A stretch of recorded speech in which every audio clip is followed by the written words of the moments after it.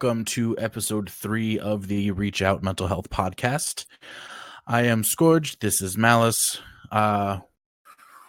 Tonight's show is going to be a little bit different, but again, before we get started, we got to let you guys know that neither one of us are, of course, trained psychologists, trained shrinks, trained psychiatrists, the whole thing. We are not professionals. We do not have a doctorate. We have nothing of the sort. We are just two dudes that are here that are just sharing our experiences and talking with you all from personal experience in itself. We will not offer advice or anything of the sort. That is not what we are here for.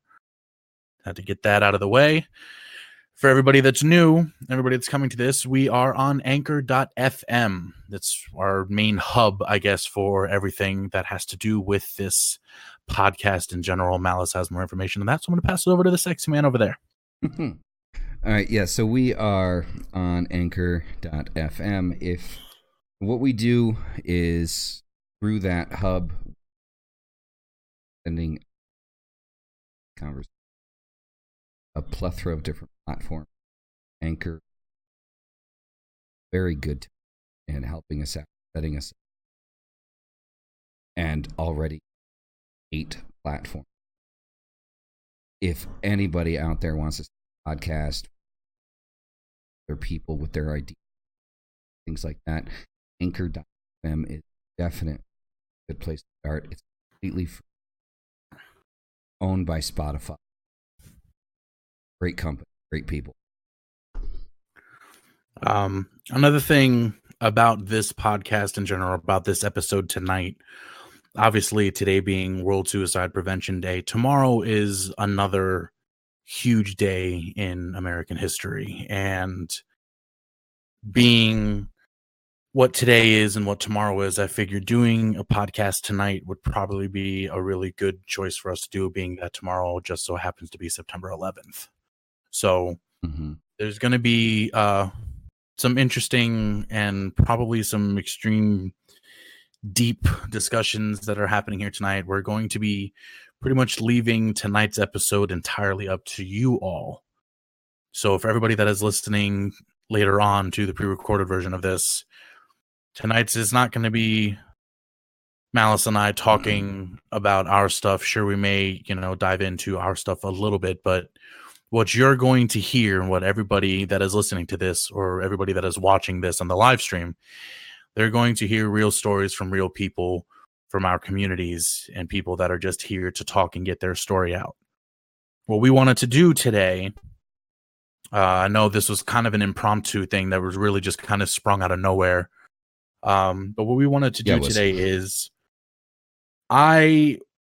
knowing what today is and knowing how mental health has been a huge thing for my live streams and my content in general, I wanted to do a segment on you guys to hear your stories on why you chose to live, on why you are still here to this day. What helped you or what made you make the decision to still be here to this day and not take that step in the opposite direction? I want to know your success stories. I want to know your struggles.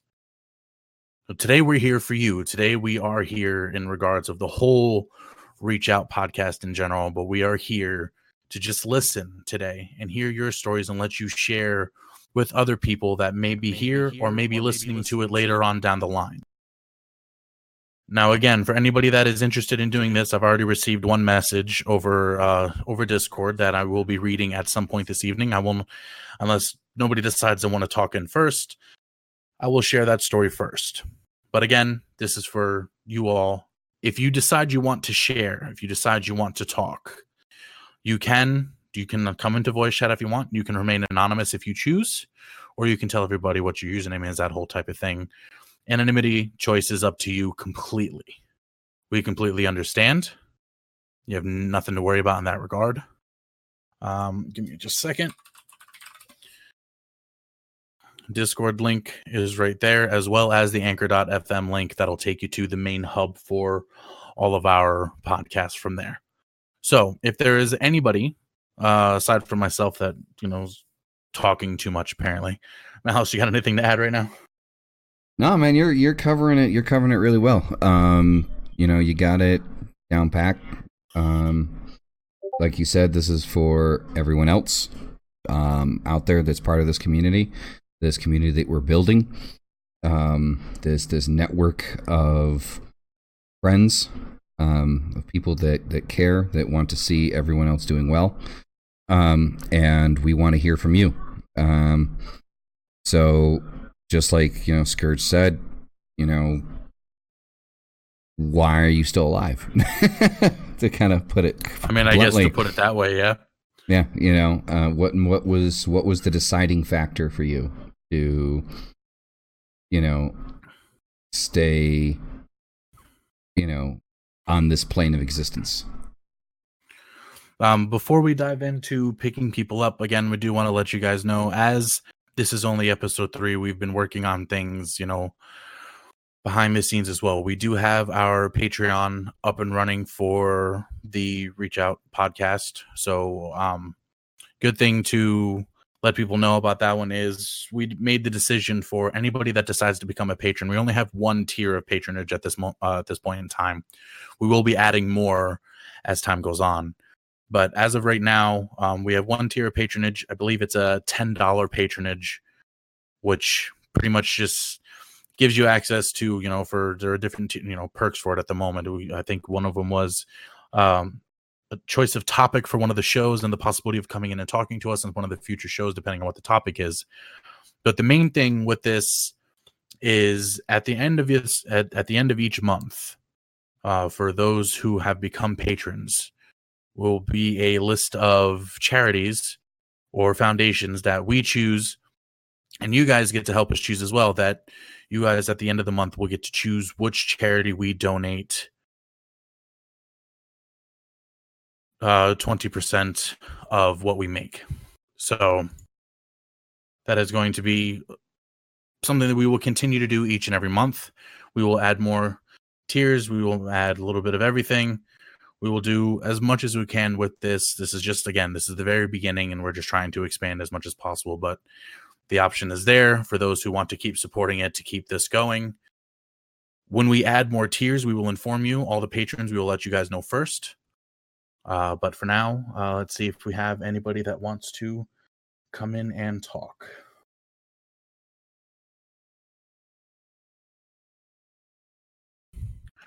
I think we had somebody that joined. Okay. All right.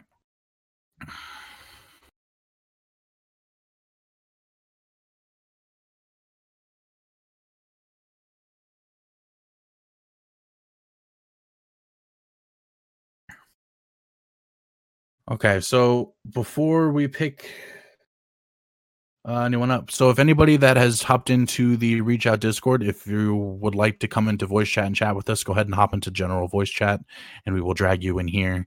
And so this way it doesn't get too cluttered, and we can go from there.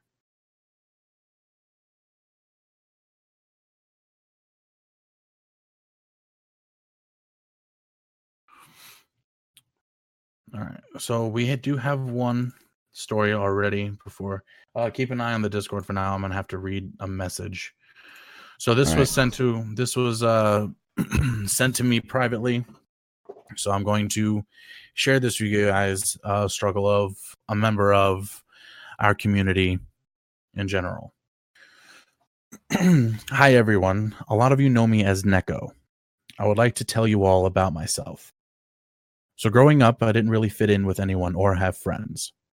Most of the people that called me friend would manipulate and use me for anything they could get from me. Every day growing up, I would often be bullied and ridiculed for anything and everything. I know one thing that never helped me is I had a lot of problems that caused me in and out of the hospital. I was born with half a stomach. Working on top of that, I had a defect on my heart that could have killed me or changed my life later on. I'm also part deaf due to holes in my eardrums. I've had around 7 to 8 surgeries for all of this stuff growing up. Now, I would like to tell you about my family growing up. My parents were alcoholics, now sober and clean, but things could be bad, as you can imagine. My parents love me, but they are not exactly supportive of my choices. I would often be called things like retard, stupid, pathetic, and so forth. I wasn't allowed to choose my education choices or choose my career path, how I dress, or anything. If they didn't approve, I would be berated and called ugly or disgusting. Then there's my brothers, around 13. I was raped by both of my brothers in secret from each other, though I think they knew. It lasted for about 3 years, leaving me devastated in my sexuality. I still live and talk to my brothers. I still love and talk to my brothers and act like it never happened so that it doesn't cause problems in the family. Now, for my online time, for a long time, I used to catfish. I'm not proud of it. I hurt people and got hurt in the process. I don't have excuses for it, though.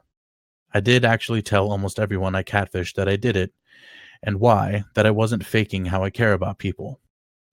One of my exes I have a good relationship and we are friends. Even helped them get with a new girlfriend who they are going strong with. I won't lie, I lost a lot of people for it and it's my own fault. Though when I started to be honest to people about myself, I would often get manipulated. I would be used and abused for anything they could get from me. Last year's events, so I was hurting from a lot of things that pushed me to the edge and I wanted to change. I wanted to change my gender but was too scared to tell my parents. Everyone that called me friend or family threw me away because they didn't agree or like the idea of trans. I had been bullied at work for being the freak and such. So first I tried to take a bunch of pills, figured that wasn't the best way. So I went out to the forest where I love to think. Someone I loved told me I was better off dead while I was out there. I was ready to take my life there. I had rope. I knew how to snap my neck from a fall. Then someone messaged me when I was getting ready to do it. Then I was flooded with the thoughts of those I would hurt. The sad truth of it, though, I don't think I would go through with it because of how scared I was after. So where I'm at now, and what happened after, I didn't try therapy for transgender after coming out to my parents. They first supported my trans, now look for excuses that I shouldn't. Still won't let me make my choices in how I dress and look and so forth. I told my therapist about my suicidal thoughts and rape. Told me I could be put in a clinic and report the crime. I didn't do either because I knew I couldn't take my life. I still have a lot of low mood days and unmotivated days and such. I have issues where I seek approval because my social understanding is horrible. I often overthink and react emotionally, think the worst and struggling to trust. I'm trying to get better and hoping that one day I can be happy in myself and not hate myself as much as I do right now. Thank you all for listening to my story and your support. I'm Sarah, who you all know as Neko. Well, first and foremost, thank you for being so open, direct, and comfortable sharing the specific amount of information that you have. Putting a name to a story is never easy. Never an easy thing to do. Not. So, bravo to you, because that in itself is showing a lot of bravery.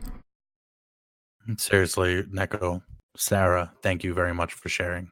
That took a lot of strength, and I appreciate you sending that to put yourself out there. Thank you. Do we have anybody else that would like to take the floor?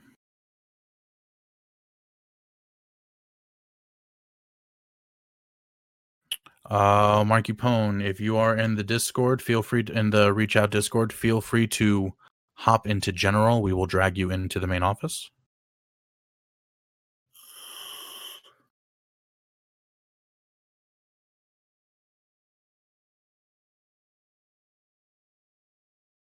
All right, dragging him in. Okay. Or not. Hello, drag in. Thank you. Can you hear us? Hi. Yes. All right. Hello, sir. Where to start? Take a breath. It's not a rush.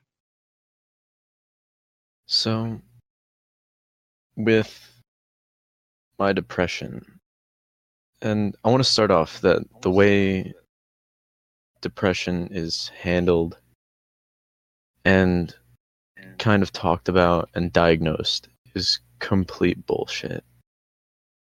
Agreed. The psychiatrist gives you a list and you circle numbers, and those numbers can't show how you feel. They can't show like what you're going through. And a lot of people say like, oh, just talk to the therapist or the psychiatrist, but it never works. They can never understand the pain that you're in. One of the things that, like, one of the most memorable experiences that stands out about people that I know coming together and kind of like coming together just for someone else is one time I had a really bad panic attack, and I was left literally in my room for 3 days, and I was broken. I did not leave on my own choice. I chose to stay in my room. And it was the most difficult thing that had ever happened, because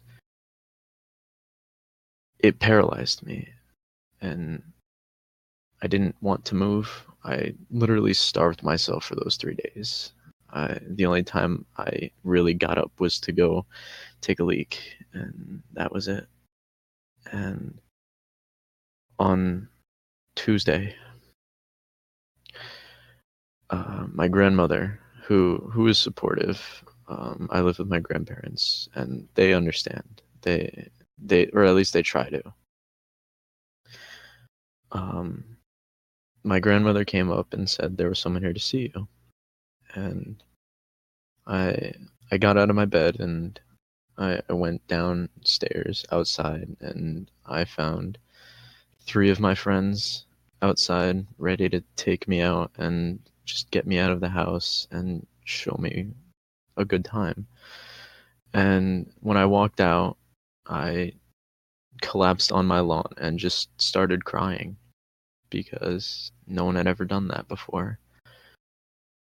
For me, at least. And seeing that those 3 friends were there, and I didn't even have to say anything. They just knew something wasn't right when I wouldn't answer, or I wouldn't respond. And they all came over and took me in arms and said, "It's okay. We understand. We know you're going through this." And they literally had to carry me to the car, because I wasn't able to get up. I was so weak.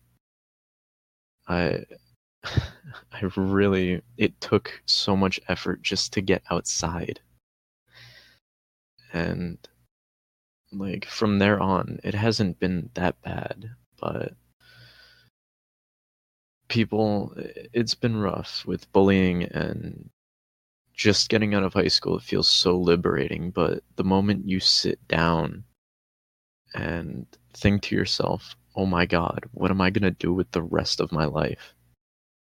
It's the hardest thing ever. And I still get those days where like I can see that someone's streaming, or like you're streaming Scourge, and it's like, man, I really want to tune in, but I just really want to sleep.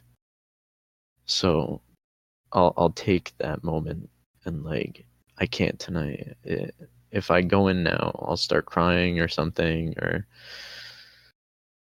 and it's hard. Like, living with that burden isn't easy, and that's why I try to help people so much. And like, helping people for me like kind of helps me forget about my problems.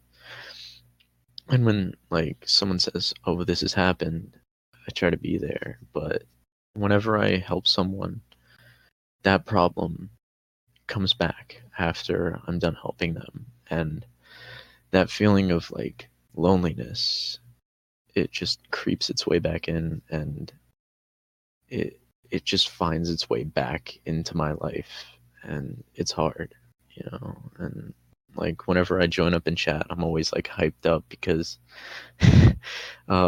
like mentally I take about a good 5 minutes to like, it's gonna be fun, we're gonna have a good time. And I just look for the best in everything that I do. And when I go out, it is putting on a mask. It is putting on that act. And it is like putting yourself that you want to see out there. And it's hard. It's exhausting. Like one time I was at work and I was having a depressive episode, and my buddy came in and he was like, "Oh, something's not right." And he pushed past my boss, came into the back, and like just took me in arms. And I was like, "What are you doing?" He was like, "You're not okay." Come here and give me a hug. Yeah, basically. That's basically what happened. And like right in the middle of my job, I'm surprised I still work there. But right in the middle of my job, I just broke down, and he was like, Sometimes it happens. he was like, that's the you I need to see more of. He's like, I need to see the real you. He said, I don't want to see the act you put on. I don't care if you're depressed all the time. He was like, I don't care if you're this sad small child, because he's 6'2" and towers over me. He's like, I don't care if you're a small child who's always depressed. He's like, I just want to see you for you. And it spoke volumes to me. And it was definitely view changing.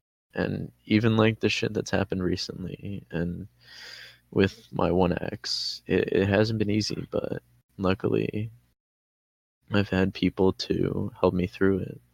And like, I guess that's kind of the whole thing, is like whenever someone notices that something's wrong, and this is kind of the reason why I haven't done anything rash or like tried to end my life, is because I've always had someone there right as it got to its worst.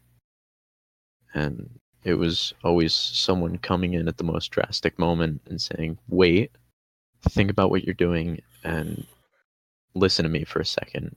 You know, it's always when things are at their lowest that you just get thrown a second chance or a third chance or even a fourth chance.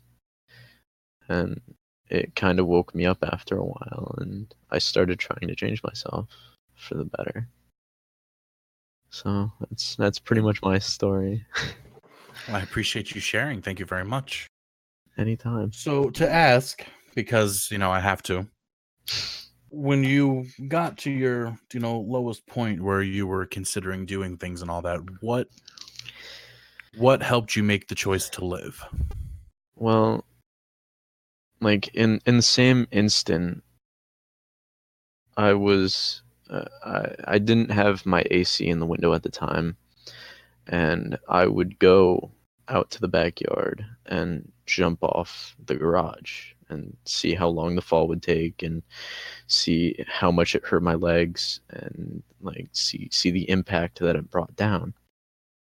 And I would come back inside and go to my window, open up the window, open up the screen, and just look down.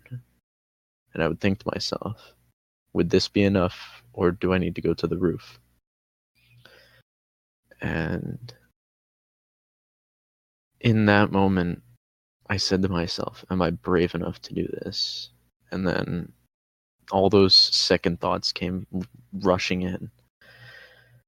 And I thought, what about the people that I'd be leaving behind? What if the people that I have yet to meet? What about the people that I know and love? What would I be doing?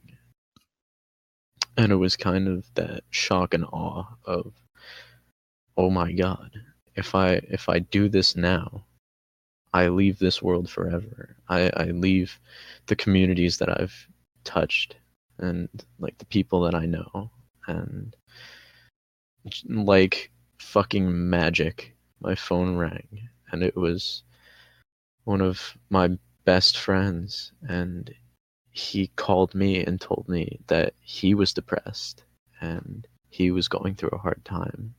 And I was like, holy shit. I started crying, and he was like, why are you crying right now? And I was like, I was literally just about to jump out of my window, And he was like, "Oh my God, don't do that. Don't leave me alone here." So it was kind of like, I guess you could say perfect timing. I guess you could label it as the universe working out in mysterious ways, but it was just having someone slap me in the face and say, "You're not the only one." It was that whole, group of, or well, merry band of misfits kind of deal, like, you're not alone on this. There's other people hurting just as bad as you. And it kind of like shocked me in a way, and like woke me up from that like almost dream state. I hear you. And it was wild. And Now, it's interesting how things like that work. I mean, it doesn't take much. All it tends to take a lot of the times is just one person to realize, or one person to, well, reach out, I guess. No, that wasn't self-promo, but why not? But it's a lot of the times it's really all it takes. So thank you very much again for sharing your story.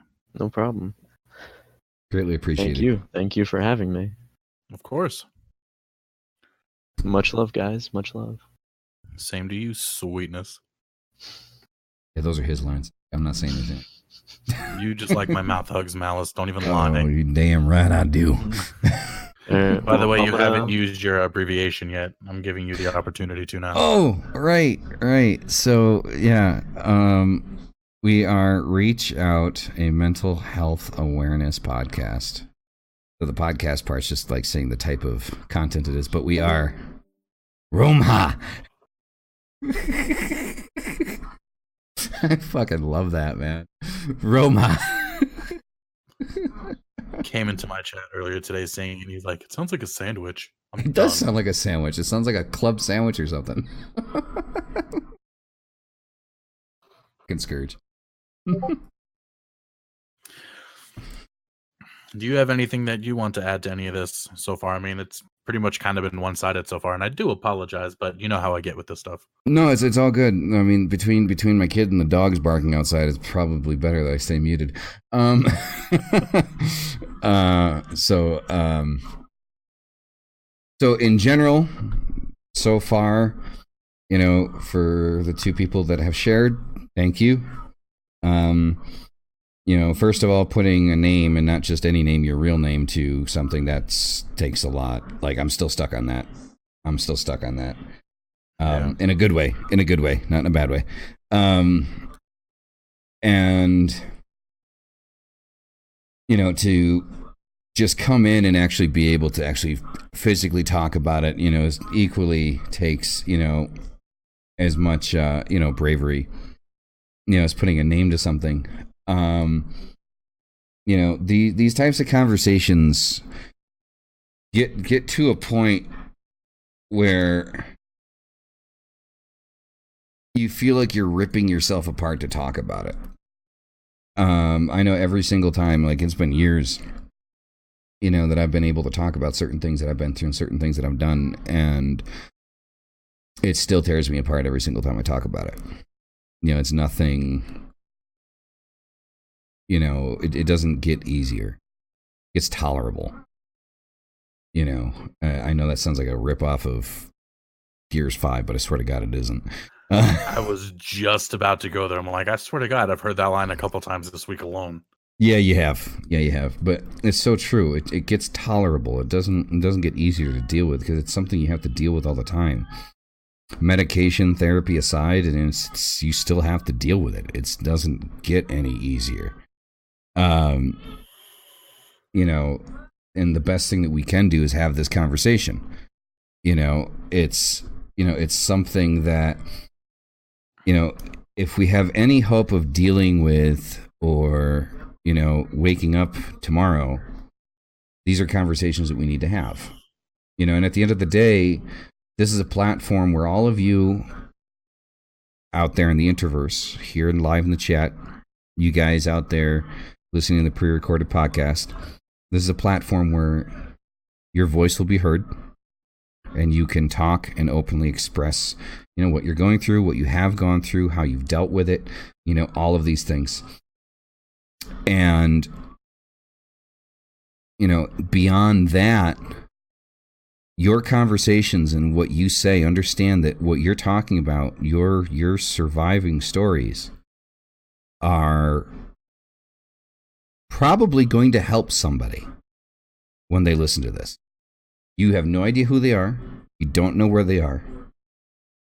They're a ghost, but you helped them because they heard how you survived. So that in and of itself is powerful. So well, you asked me if I wanted to add something, so that was, Hey, you know what? It worked. I appreciate you adding it. But look, he's right. To anybody that's listening to this later, or anybody that's here in the live stream, any of you that decide to share your story, or anybody that's listening to this later on that's struggling, I mean, as always, the cliche thing to say is you're not alone, but the fact is it's the truth. Everybody is struggling with something, and sometimes it may not be as intense for them as others, but everybody's pain is different. Everybody's pain and everybody's struggle is their own. So just because something that you're struggling with may not be something somebody else is, but the similarities between all of us and daily struggles, life struggles, emotions, feelings, depression, anxiety, all of it, we're all the same in that regard. And the message to spread being that, today being the World Suicide Prevention Day, is there's always a reason to fight. Just keep fighting always. But aside from that, as what Marky was saying, as simple as it is, reaching out to someone that you may feel or just have the thought that they're struggling can do wonders. Marky's life was saved by a phone call. My life at one point in time was saved by a phone call, text message. You never know what somebody's going through unless you try to take the step to help them, to reach out to them, to talk to them, anything of the sort. Exactly. You just don't know. Exactly. No, in my life, I mean, my life being saved wasn't exactly so subtle as somebody breaking down a door, but same effect. Like Kool-Aid Man style? Yeah, man. Like, pretty much. Yes. Fucking, oh yeah. You did that so fucking well. Oh my God. Ladies and gentlemen, welcome to the comedic relief portion of the Reach Out Mental Health Podcast, episode 3. Sponsored by Anchor.fm. Anyway. Oh my God. And we are sponsored by Anchor FM. Just letting you guys know we are sponsored. That is an actual sponsorship. So have to get that out there. But wow, you did that so well. No, it was my uncle. And it was really close, like right before he died. So for those of you that don't know, so this is kind of like a double whammy for me. When I was growing up, I was young. I was in 9th grade. I was a punk. That didn't change. Yeah, probably not. But besides the point, that's not what we're talking about. We're not talking about my punkness. So my uncle Kenneth, New York City Fire Department. He's a firefighter. He was a firefighter in New York City. We were down in New York City. Me and my family were living down there for a little while, and I ended up going to a friend's house. Well, my friend lent me the house because him and his parents weren't there, and I don't know. It's just there's just a lot of stuff on top of a lot of stuff on top of a lot of stuff on top of some more stuff that I was just like, you know what, fuck it.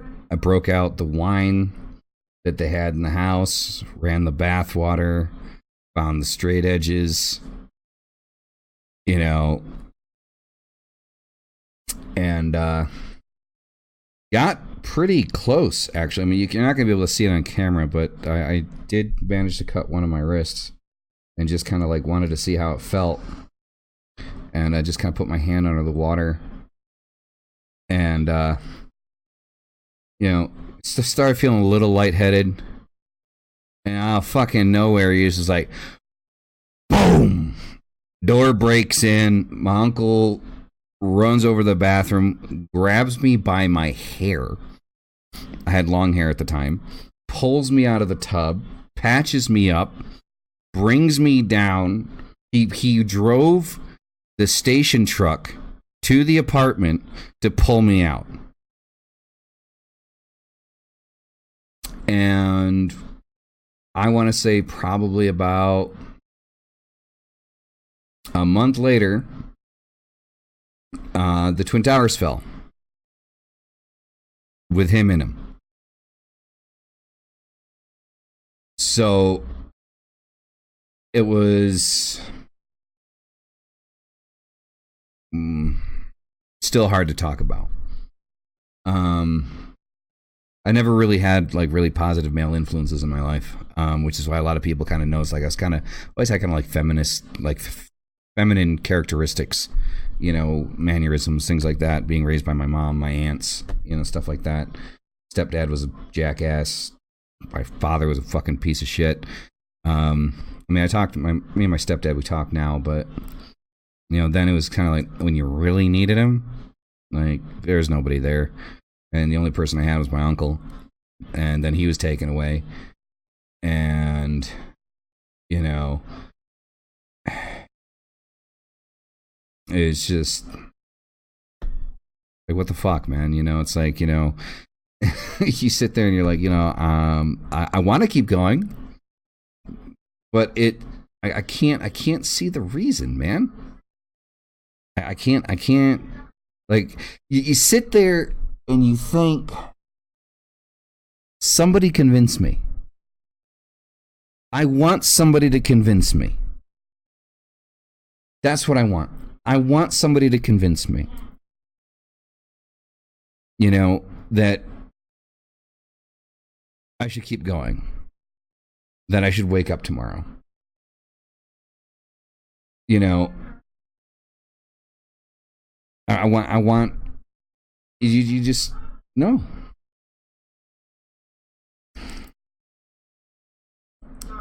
Yeah. So obviously I'm still here. After he died, I was like that close to a second attempt. And then the thought came into my head, what would I be showing him? What would he say? I mean, I could tell you what he'd say. He'd say I'm a fucking idiot and, you know, he gets smacked around a little bit more. I mean, that's just the kind of guy he was.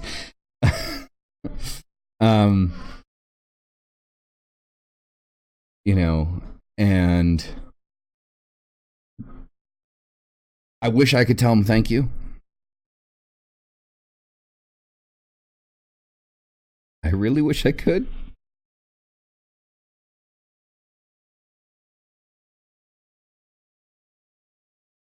But I have to believe that he knows it. So, there, without thinking about it, without trying, you guys got my story. There you go. All right, man. Take a breath. I appreciate you actually deciding to share your story, though. Thank you. Do we have, let's say, devious verbal in the chat? The only answer that stopped me is the pain I would cause others. I did not care about myself. I just went on for the sake of others. Sometimes that's what does it. Sometimes just thinking about where it puts other people does it. And that's a very selfless thought. But let me ask you, Devious, where are you at now? Are you happy with your choice to still be here, or are you unhappy with your choice?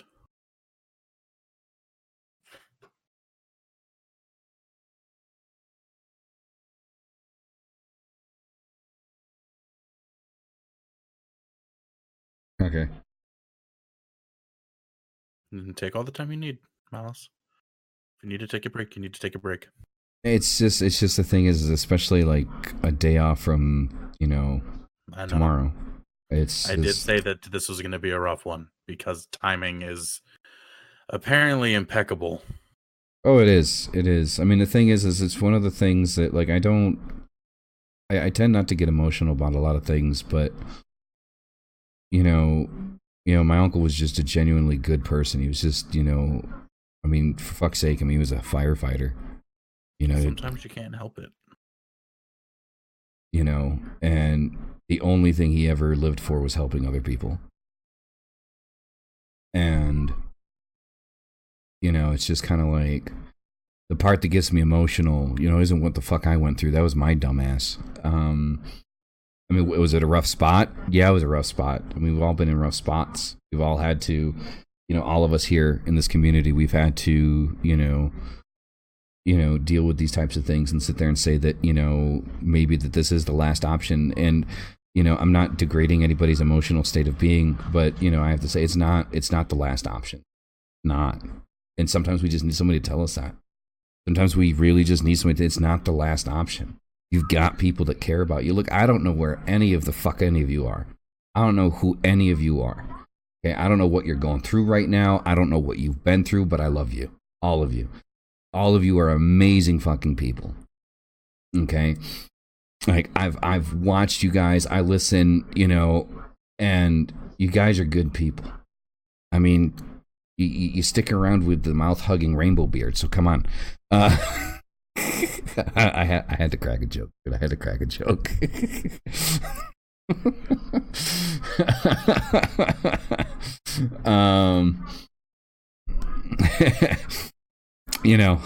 But those mouth hugs are so good, though. I am so very done with you right now. But the point is it's not even if you think it's the end, it's not. There are people that care about you, people that, I know what it's like to need somebody to sit there and say, dude, I care about you. I don't want to see you hurt yourself. I don't want to see anything bad happen. What's going on? Talk to me. Sometimes that's all you need to hear. And though we're not therapists, we're not psychologists, we have no degrees in this shit, we're not providing you professional advice because we're not professionals in this. We're here to listen and we're here to talk. That's what this is about. Every time I come on here, thanks to this dude over here, I bare my soul, and 9 times out of 10 I end up fucking crying. So much for not being so much for not being an emotional individual, right? What can I say? I bring it out of people. It's a gift. You bring something out. Whoa. Easy. So, one thing I'd like to shoot out there for all of you in the live chat right now with us is shooting. My mind immediately went there. I'm sure it did. So, it might be difficult to talk about it. It might be difficult to bring it up.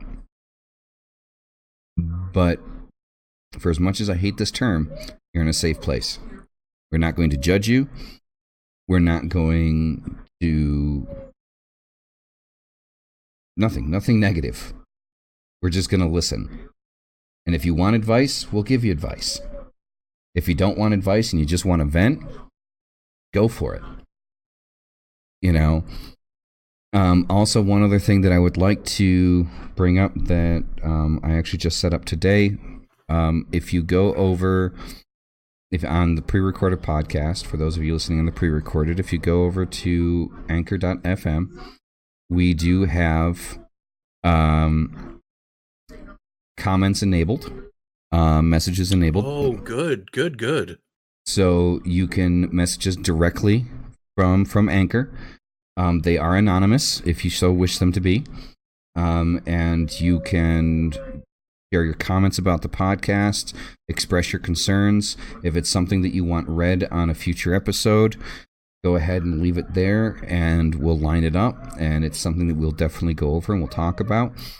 And as always, you can come by and check the podcast live, the live version of it over here on mixer.com/The Scourge on Mixer or Mr. Malice. I think we're going to actually probably have to set up an actual page. Eventually, we're going to set up a Reach Out podcast page, and we'll go from there. As for the person that has whispered me in chat, you can send it to me directly if you so choose, and I will read it for you if you would like to remain anonymous. And also, one thing I would like to say very quickly, I don't know if this is a thing that you guys want, but I'm going to do it anyway. So Marky or John just became a $10 patron. Outstanding. Thank you very much.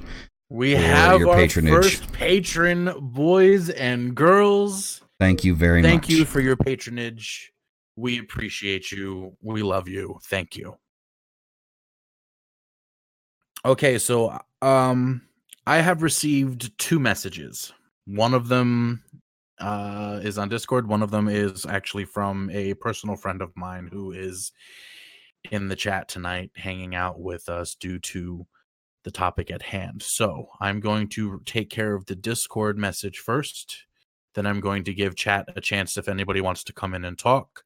And then I will read the personal message. Discord message is fairly short. So if anybody in chat does want to speak, feel free to join up in the Reach Out Discord, and you can hop into general voice chat if you so choose, and we will drag you into the office. Again, if you would like to come into that Discord, the link is right there, along with the anchor.fm link. Okay, Discord message goes as follows. Hi. Most of y'all know me as Deranged Mocha. That's me. I've shared my story a few times in previous MHAs, mental health awareness, but here's a little mini story about me. Lately, I went through a very depressive state. I really just wanted to end it all. I recently went through a major heartbreak that sucked so badly. I was about to make a dumb choice and try to end it all. Right at the moment of me breaking down, I got a text.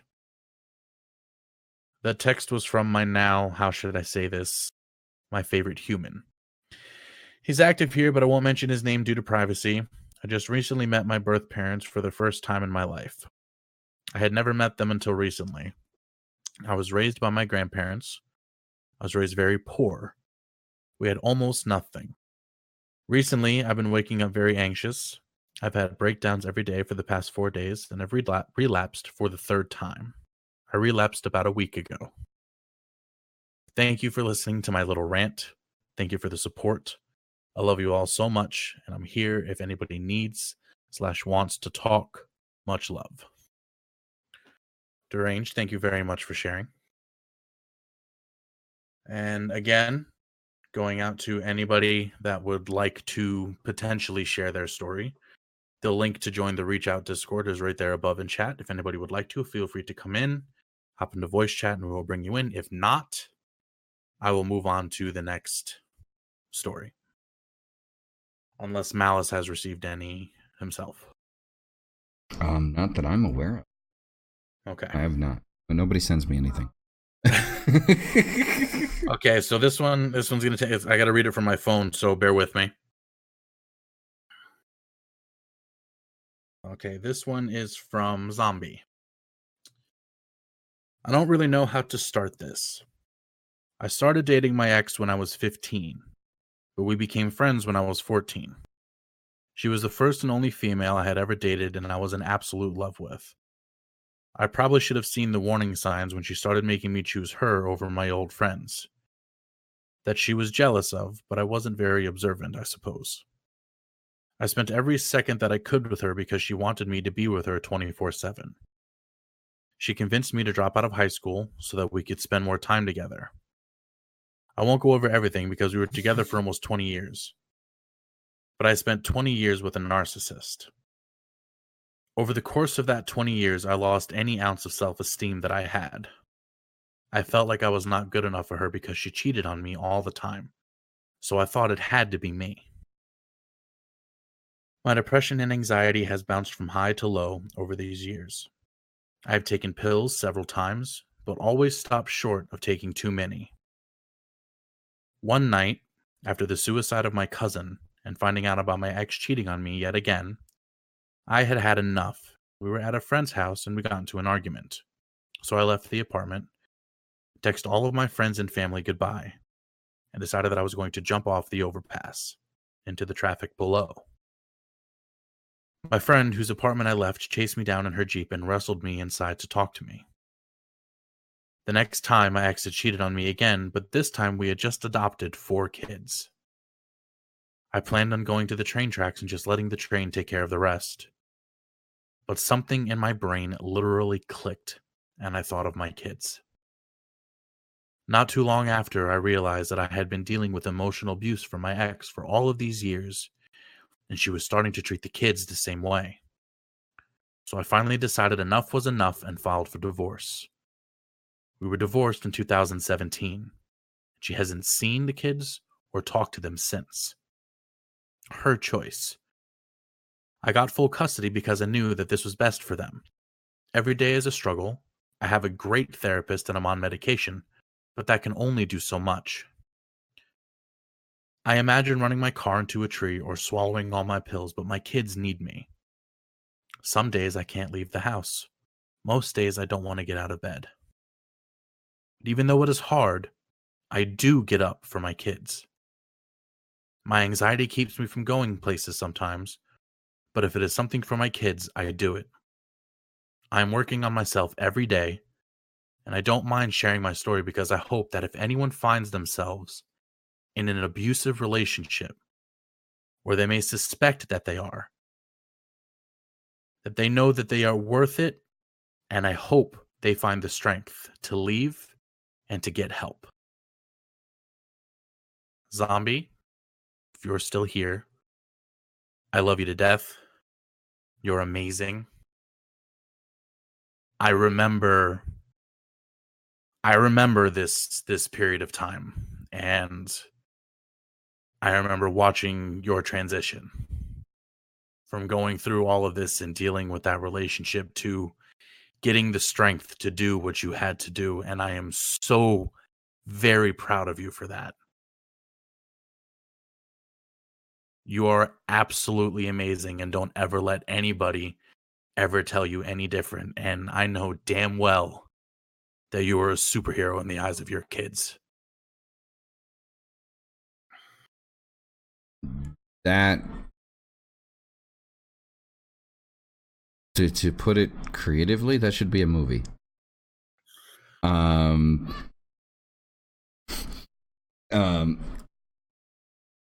You would make millions. Start writing the script today. Seriously though, like, if you think about that shit, that is definitely fucking grade A movie material. Oh yeah, it is. Killing. Oh yeah. Only if you got to play yourself though, because I'd watch the shit out of that. But like that struck a bit of a chord with me. I've been there. I've done that. Sticking with people because you think that, you know, there's nothing better out there, you know. And congratulations to you for getting out of that situation. It's a rough road, but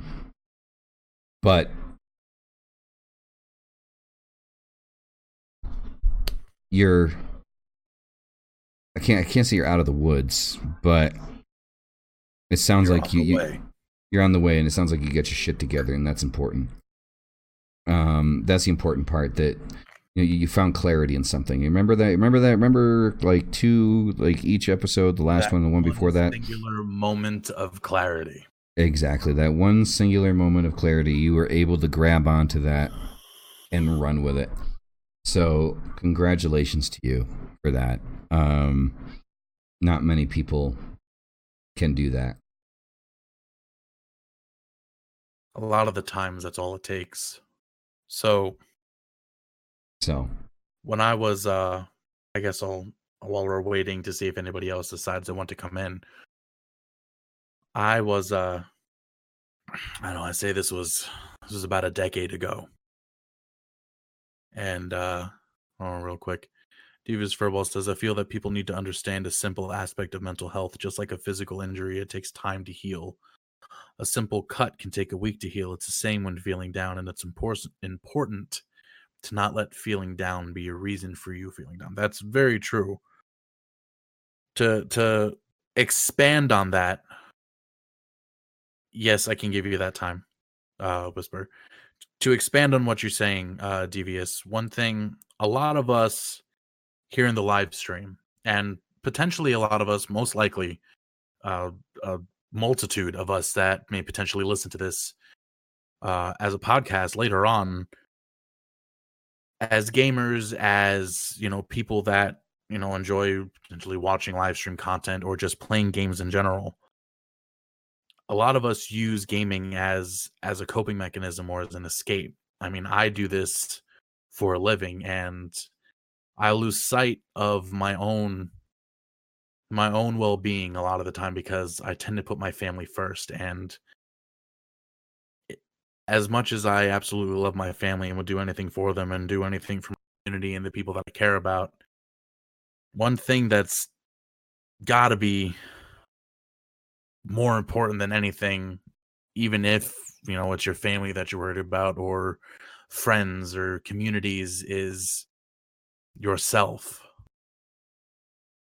And I mean, I'm guilty of it still to this day. I just took a 4-day trip out to Seattle for the PAX West Expo, and I've came home and I've streamed every day since then. I haven't taken a day off. I haven't taken any time to myself. I just keep pushing because there are things that I need to achieve. There are things that I need to make happen, and I feel it.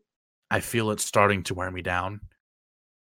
But I haven't reached that point yet. But I know that if I keep going, I will inevitably reach that point of burnout that makes me lose interest in literally everything. And as a mental health advocate and as someone who really strongly cares for people in that regard, taking the time for yourself, giving yourself time to recharge is extremely important. And you need to realize this, and you need to hold on to this one minute lesson very fucking closely. Take some time to recharge. If you're struggling with depression, anxiety, PTSD, bipolar disorder, borderline personality disorder, schizophrenia, anything of the sort, if you are struggling with an invisible illness, your brain needs time to recharge. Because if you don't, as everything starts to build up, you start to go down a horrible, horrible path. And that is not where you want to be. To dive into what I was saying earlier, about a decade ago, I was experiencing one of my lower manic episodes.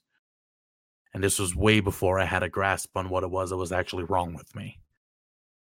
I was just down in the dumps. It was right after a relationship split, after I had found out that my girlfriend at the time had invited one of my employees over and decided to have sex with him in my apartment on my bed while I was out working to, pay the bills and stuff. And that entire day while I was at work, I had that gut feeling that something wasn't right, just something wasn't sitting right with me. And I just felt it all day, and I would call and she wouldn't answer. And this is coming from someone who would literally go run across the house to grab her phone that was on silent because she knew it was ringing. who always answered the phone, no matter what. To go from watching her do that for the entirety of the time that we were together to one day just not answering at all. I felt this dread gripping me inside and just dragging me down all day till I got home. I parked, I ran to the house, I opened the door, and there was nobody in there. I went looking around and I saw that there were things out of place. And then everything came into light later on that evening when he came by and she came by, and it just turned into this giant ordeal. And that night, I sat there and I had my bottle of vodka and started taking shots and just drinking stupidly because I had it in my head that I was going to end my life that night. I had it all planned out. I had one of my friends had brought over some, muscle relaxers, young and stupid, and taking random pills and everything. And I had taken a bunch of muscle relaxers, and I started taking shots of vodka and started drinking some more and then mixing it with energy drinks. So I got to the blackout status because in my mind it was made up. I knew what I was going to do. And as I was sitting there, I had the bathtub running with all the warm water and all, sure everything was going to go just right. I had just gotten ready to get in, sat there with the thinnest, and I swear to God, I've never seen a razor blade more shiny than I did that night. And I remember it so very clearly. Like, again, this may be a trigger warning for people, and I do apologize. But sitting there that night, drunk as all hell, I very, very clearly remember holding this razor blade up to the light and just watching it glint, and I was fascinated by it, by the sharpness of it. And I thought, oh, this will absolutely do the trick. So I tested it once by going this way and just watching and seeing the very thin cut just turn. And then, the exhilaration started to happen and the anxiety started kicking in, and then the adrenaline started pumping, and I started getting excited for what I was about to do. I wasn't thinking about anything else. I wasn't thinking about anybody. All I was thinking about myself, and I didn't want my pain to be my pain anymore. I didn't want to feel it.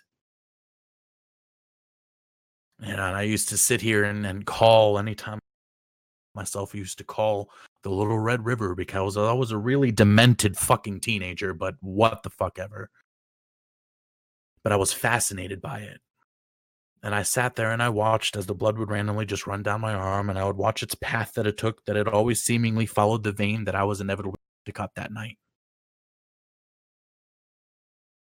And I sat there and that adrenaline started pumping and my heart started going really fast, and I had all the energy in the world and I was ready to just end it all. And I got in the tub and I sat there and I had my phone next to me playing. Can't remember exactly what song. I know it was probably playing some of the shit that I was listening to at the time. But then it stopped randomly and then it kept vibrating. And the song would start playing again and then it would vibrate again. And right as I was about to do it, it vibrated hard enough to fall off the counter. It almost landed in the damn toilet. Let's just say I'm really glad that it didn't. As I grab it, and it was a buddy of mine going, "Hey, I know a bunch of shit's fucked up right now. I just heard from your ex, whose name will be gone. I'm coming by. We're going out tonight." Before I had the option to text him back and say, "Nah, I'm good. I'm just staying in tonight," this motherfucker was at my door. And that completely ruined my plans. But I went out that night and I had a fucking blast. I don't remember everything. I do remember waking up in some strange woman's bed. But There you go. it was. Well, that woman later on became actually a really good friend. But Even that's better. for another day. That's for another day. But that day, that night, the fact that it didn't happen, the fact that some universal clusterfuck happened to prevent me from doing that is why I'm still here. And I can't say that it was my choice to live, because I didn't choose that interruption. I didn't choose for someone to come and ruin what I was planning on doing, ruin what I was hyping myself up to do. You could have chosen not to answer the door, and you answered the door, so that is your choice. I was also drunk as fuck. Exactly, even more reason not to answer the door, but you still didn't answer. You still answered it, right? Stop analyzing me, bitch. Listen, I'm not here to analyze me. I'm telling. All right, it's fine. You get mouth hugs later. Leave me alone. I thought it was pizza. Let's go. Pizza and French fries. Wait, what? Pizza and French? The fuck? Don't pay attention. Weird ass Mexican combo. I'm so done with you. Pizza, French fries, and milkshakes. Let's go. You know that sounds good. I'm contemplating the combo, like the fries and the shakes. I could totally get that, but anyways, we're off topic. But we're here. I'm still here, and don't get me wrong. There are still days that I struggle. There are still days that the darker part of my brain gets the best of me. But I try to find that one reason to fight, and 90% of the time it's my daughter. Even though she fucking kills me and annoys the hell out of me on a daily basis, I love that little dictator to death. And he threatens to turn her into a pumpkin pie when she doesn't listen. I absolutely do. As for the person that whispered saying that they are ready, feel free, hop into general voice chat in the reach out Discord, and I will drag you in. It's a co-stream. That's why you're blue. You should know this. Co-stream messes things up.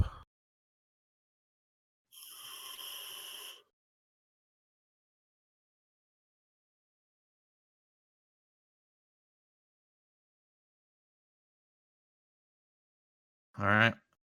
I'm bringing the person in. Your choice if you would like to remain anonymous or not. Granted, I'm pretty sure everybody in my community knows your... Oh, wait. It didn't work. Uh-oh. In. There we go. Your choice to remain anonymous is yours. Granted, I'm pretty sure everybody in my community knows your voice. I mean, that's cool with me. Hi, guys. I mean, hello. Hello. If anyone doesn't know who I am, I'm Unlucky Mercy. Hello. Ooh woo. Sorry. I can't take any situation seriously anymore. Just so everyone knows, I can't see chat right now because I'm on my phone. So if anyone says anything, once I'm finished with my little speech, I will. Currently, everybody's telling you they love you, wifey, and a whole bunch of other stuff. So the usual thing. Oh, cute. I love you all, and I'm gonna touch all of your butts. Whoa. You heard me. Don't threaten me with a good time. While I'm also doing this, I'm also making dinner because Rock on multitasking. So a lot of people in the community already know, but I will give a little history lesson for those that don't. For about, God, I want to say like 4 years now, I've been struggling with an eating disorder, off and on. I just say struggling currently because it never really goes away. So it all started my senior year of high school. I was always the fat kid. Didn't really have a ton of friends, and everyone at my school, there was 100 kids there. Everyone there was athletic and quote unquote popular, and I've always been a people pleaser. So, and my grandma was a big push on me to get quote unquote healthy. So during my senior year, I started working out a lot, eating really good at first. Like I was eating lots of veggies and good protein and stuff like that. And things just kind of started escalating as I saw the weight start dropping off. I was really proud of myself at first. I was making healthy progress, which was really great. And as I was doing that, everyone around me started noticing, and it got me a lot of attention. And I had never had that kind of attention before. And so it felt really, really, really good. Almost like a drug for me. And it was almost like a drug seeing the number drop constantly, a lot, because I was losing weight fast. I was working really hard.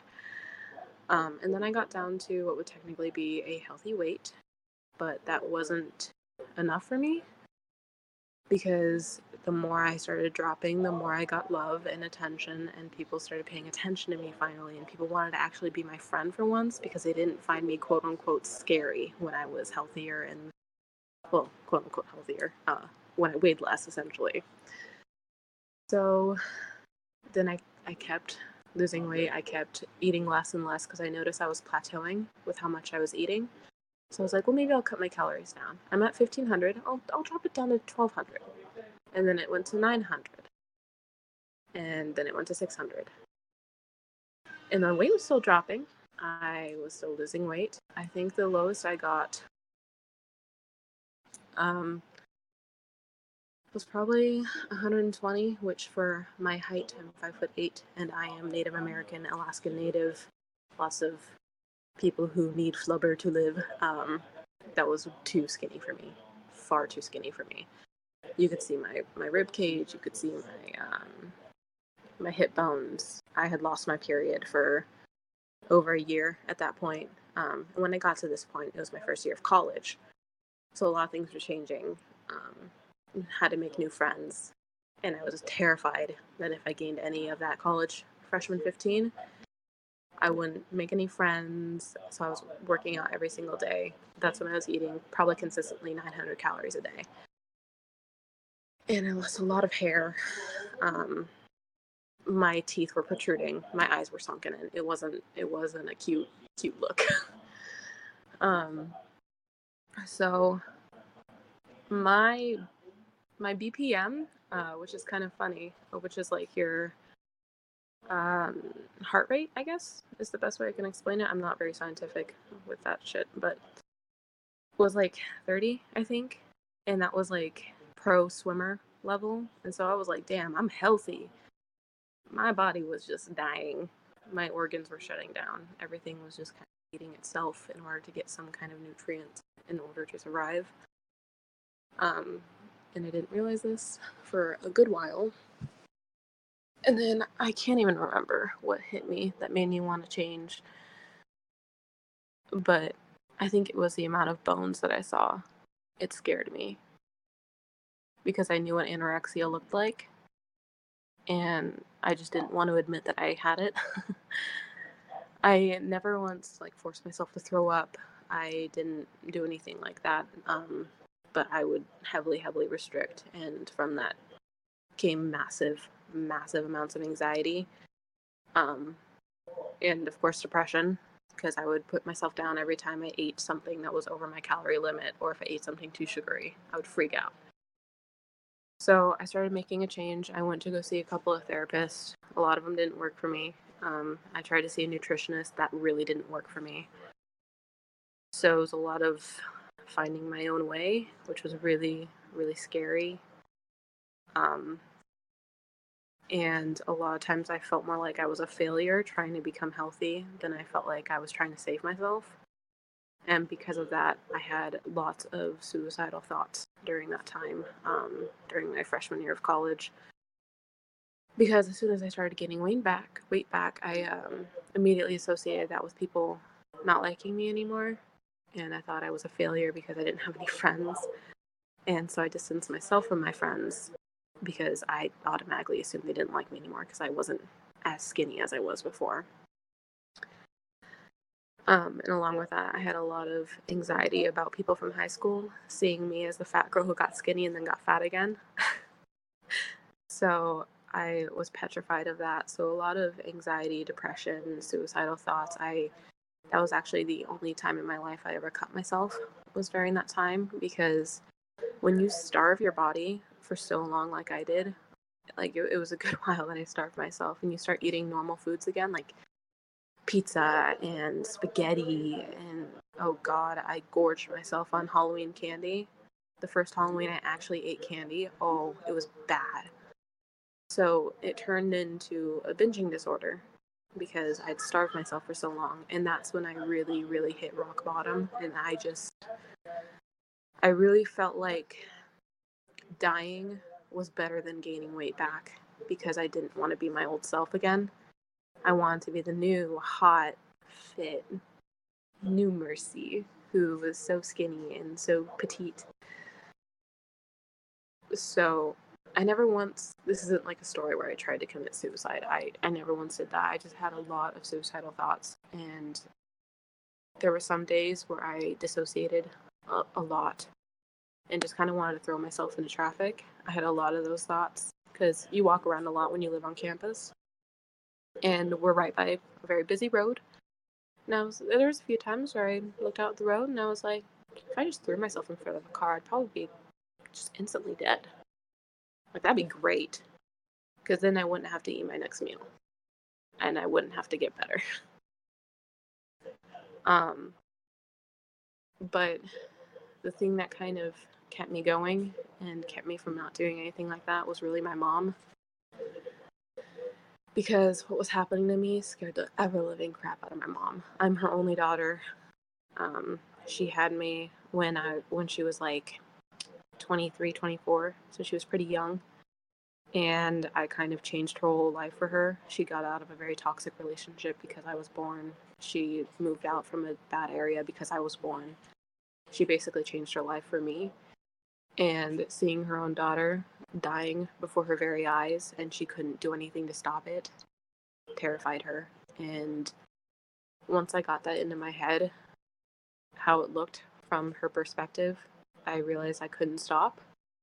And I couldn't just give up on myself, and I couldn't give up on her, and I couldn't leave her because she's also my world. So my mom was a really, really big help for me. She really supported me, and I'm really, really lucky to have such a supportive, loving mom that I know some people aren't as fortunate to have. But she was really my rock during that time, and she still is, because it still pops up, and she's one of the people I'm most comfortable coming to when talking about it when I'm struggling. Because there are some days where I think back, and I have a permanent calculator in my head for calories. I will see a portion of fries, and I'm like, yeah, it's probably like 200 calories. And I do it automatically. I can't stop it because I was doing it for so long. But yeah, but she was my rock, and she helped me with a lot of suicidal thoughts. They were terrifying to her, they were scary, but she was a very loving, kind, gentle person to come to when I was having those thoughts, and she was pertinent to my recovery. So yeah, that's my little speech. Thank you for sharing, Mercy. You're welcome. As I'm talking about all of this, I'm starving.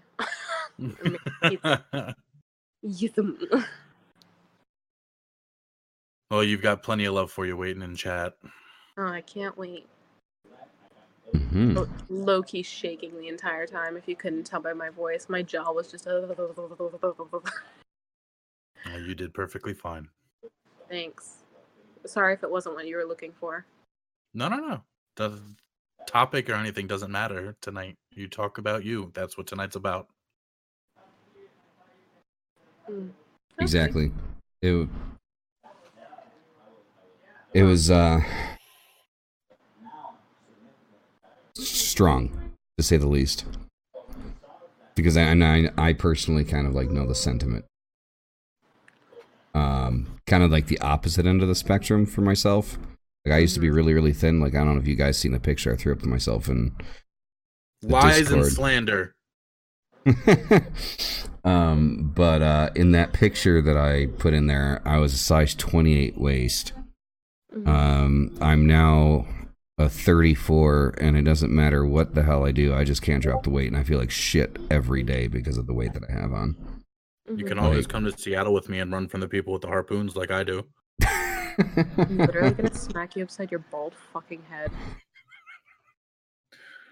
So it's I can understand I mean, back in high school for me it was being too skinny. Like I was just skin and bones all the time. I could eat all day long and I couldn't gain weight. And the problem with shit like that, people look, oh, you're so lucky you can't gain weight. It's like, no, like, you know, you look at the jocks and they got the muscles and they look like they fill out their shirts and shit. I could buy a size small and it was still baggy, you know, and it's like, no. And now it's the complete opposite end that, and like I got, like, it almost looks like I'm pregnant. So I understand the sentiment. It's not exactly, but I can definitely understand it. So it hits home with me.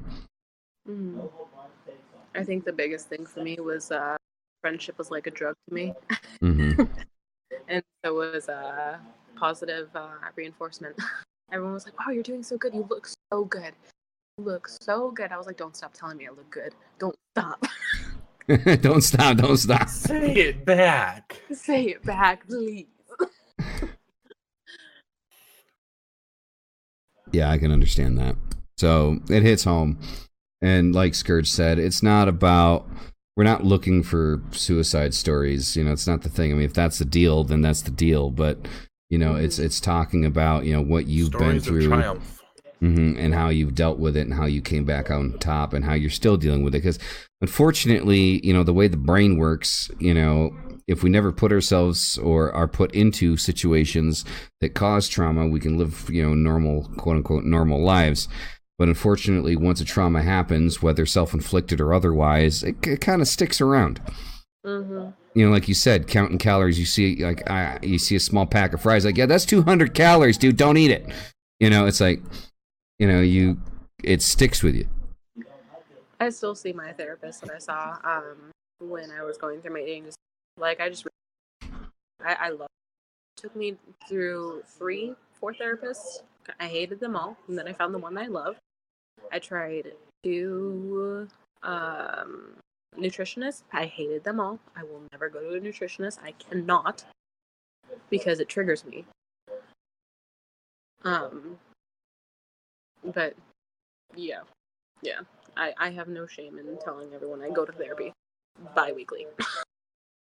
And sometimes that topic comes up, and other days we just talk about other ways that I'm struggling, because I'm a strong believer that if you find the right therapist and you're able to afford it, that therapy is wonderful and can help anyone some type of way. See, like the way that I deal with things now, see, my wife is a psychologist. So she tells me herself, she's like, I can't give you therapy, but I can beat you over the head. I was like, all right, that works. Honestly, whatever it takes. So, ladies and gentlemen of the audience, let me tell you something. This is not a joke. You might find it funny, but this is not a joke. I love my wife to death, but don't ever get into a fight with a psychologist, because you will never win. Like, if you don't know psychology, you are fucked. Anyway. You know, so, yeah, definitely hit home with me. I can definitely understand the sentiment where you're coming from.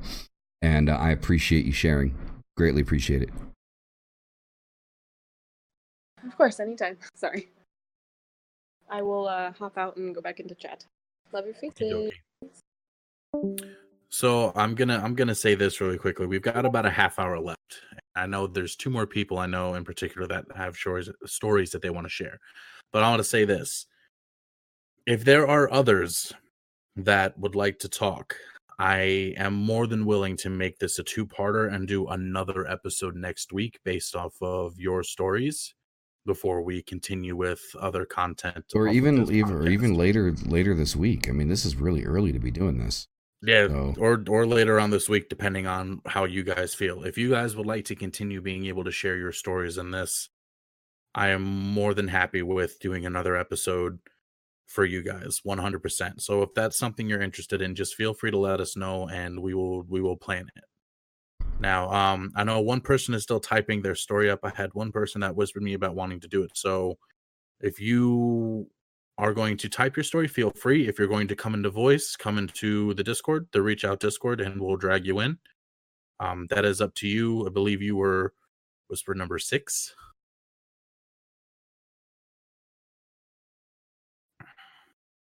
It was completely up to you. Also, everybody that has come out tonight, thank you so much for coming by to the live stream. You guys are amazing. All of the hosts, all the love in the chat, all the support. You guys are all absolutely amazing. I love you all to death. You are great and amazing people. Oh, looks like we got someone in voice chat. Rock on. And hello. You are live and on air. Except for the fact that he's not talking. Exactly. What a Hello. horrible transition. He's muted. Give me 2 seconds. 1, 2. Can y'all hear me? Yes. Okay. Sorry, I had to mute your stream. You're fine. But I was Interesting.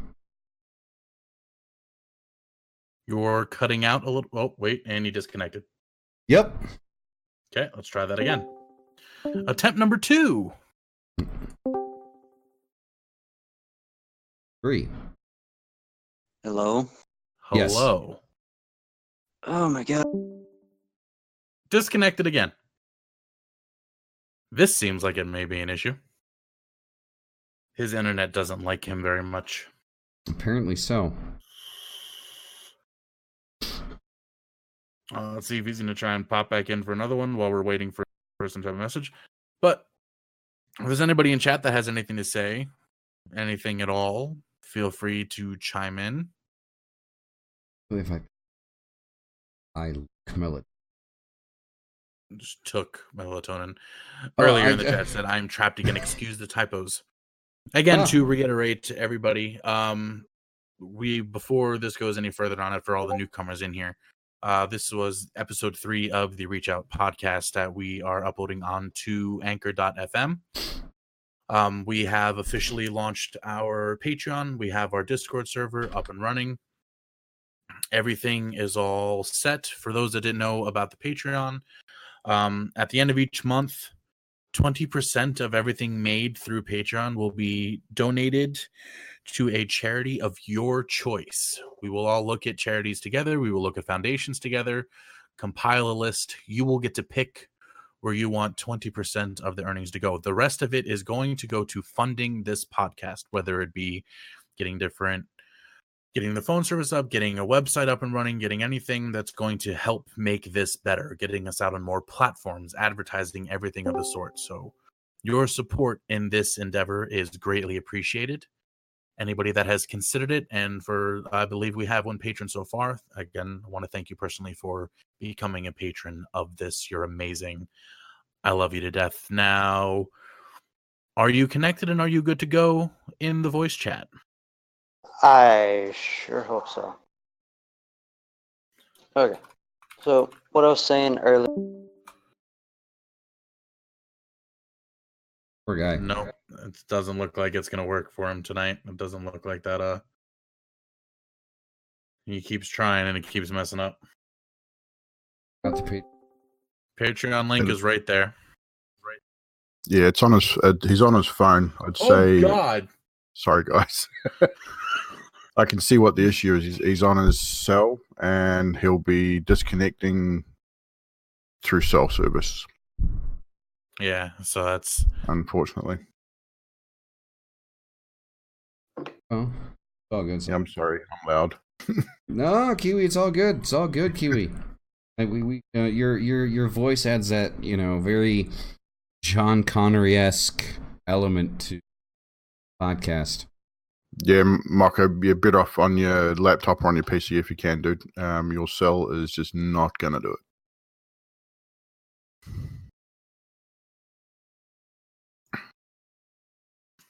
Kiwi, Okay, well, we got you in here. pull up his laptop. I do have a message from someone. So Kiwi, if you have anything you'd like to add, feel free. But I do have a message. So you are all good to go, Kiwi, my dear. Some of Malice probably knows a little bit about kind of what's going on. I haven't really been myself lately. Like people haven't seen me around on Mix and Much. I haven't streamed much this week. I just said to Malice, I kind of fell into a bit of a hole. Anyone who that suffers from any kind of depression or anything like that will understand. Sometimes you have these days, weeks, months, however long it lasts, where you're just not coping with things. You're not sure why. You just have this kind of hole that sort of is just there, and you're not sure what's causing it. I've spent probably the last 2 weeks very rarely getting out of bed much. I haven't eaten fuck all in the last 2 weeks. Nutty was really worried. I have come out on the other side of that now, though, which is a good thing, obviously. It's one of those things you sort of, for me, I'm not sure what's caused it. It's just things sort of piling on top of you and you're not sure how to cope with it. And then you sort of, after a while, things get better and you sort of come back out on the other side of it again. So I'm on that side. So I'm gone through that dark patch again and now just coming back out the other side where I'm starting to feel better about what's going on, and Nutty was a big part of that. So obviously having that support of a partner, especially a partner that doesn't suffer from mental illness as well. I don't think people appreciate the pressure and the things that they go through. And I think if anyone, those people need to be recognized, especially for someone like myself who lives with someone that doesn't suffer from mental illness, and she's seeing me go through this on a daily basis. And the pressure that it puts on her is huge. I mean, anyone who lives with someone with mental illness, you'll understand exactly what I'm talking about. That pressure, that worry, and it takes a special person to be able to live with that and stay there and continue to support and continue to push you to be better without pushing you. You know what I mean? It's kind of, she's there. She knows when I want to talk. She knows when I don't want to talk. She doesn't push the issue. She doesn't push me to go do things I don't want to do. She understands my anxieties, but she also makes sure that I know she's there.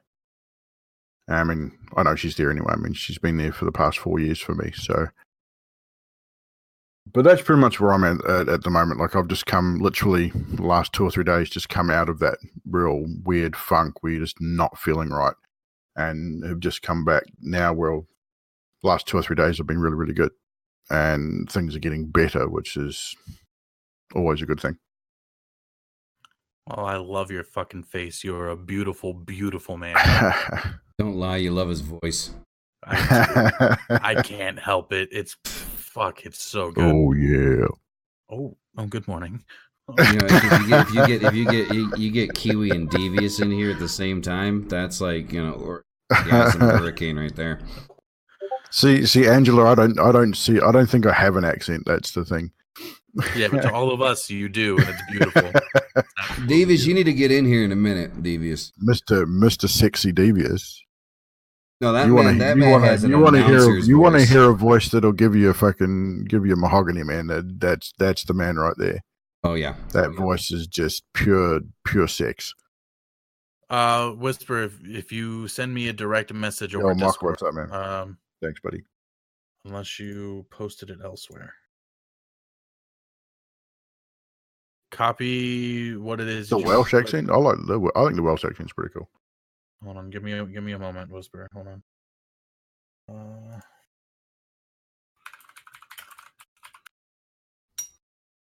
There you go. I sent you a message. Respond to that, and then I can take care of your story. Looks like we have a couple stories coming in. Predator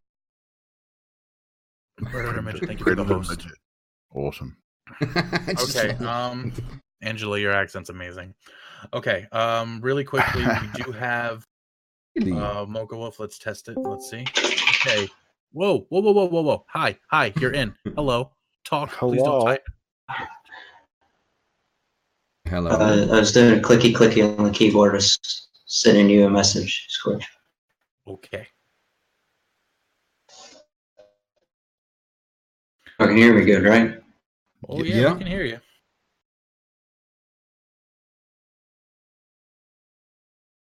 Uh-oh. Um,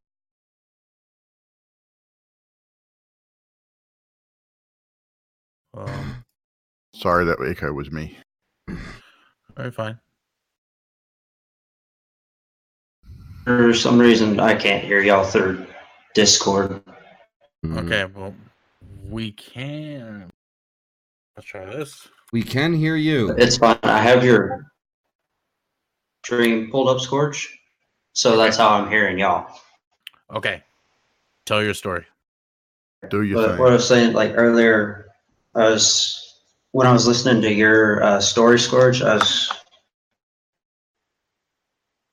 been through the same thing, but not really.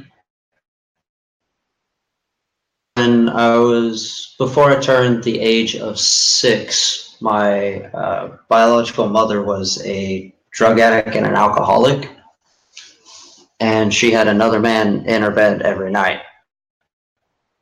It wasn't the ideal situation for a 6-year-old boy and a 7-year-old girl to grow up to. My sister pretty much raised me until I was the age of 6. And after I had turned 6, summer after, my mother called my dad and told him if he didn't come get me and my sister right now, he wasn't ever going to see us again. So my dad, who was driving for Singers Entertainers for a living, so he had a bus in the driveway, was working on a generator he was driving for, and told him what was going on. And he told my dad to take a few days off to take care of his family. Come get me and my sister. It was all good whenever I moved in with my dad. Everything stabled out. And I got into middle school.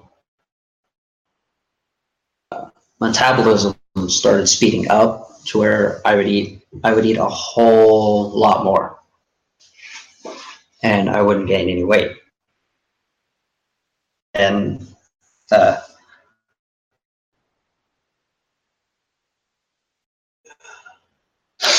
sorry. Anyways, I was in middle school. It was when I really started getting bullied because of how much I was eating. It wasn't just at school that I was being bullied. It was also at home with my older stepbrothers and my older sister. It got worse and worse and worse to where I got to the point where I forced myself not to eat. So in order to lose weight. And when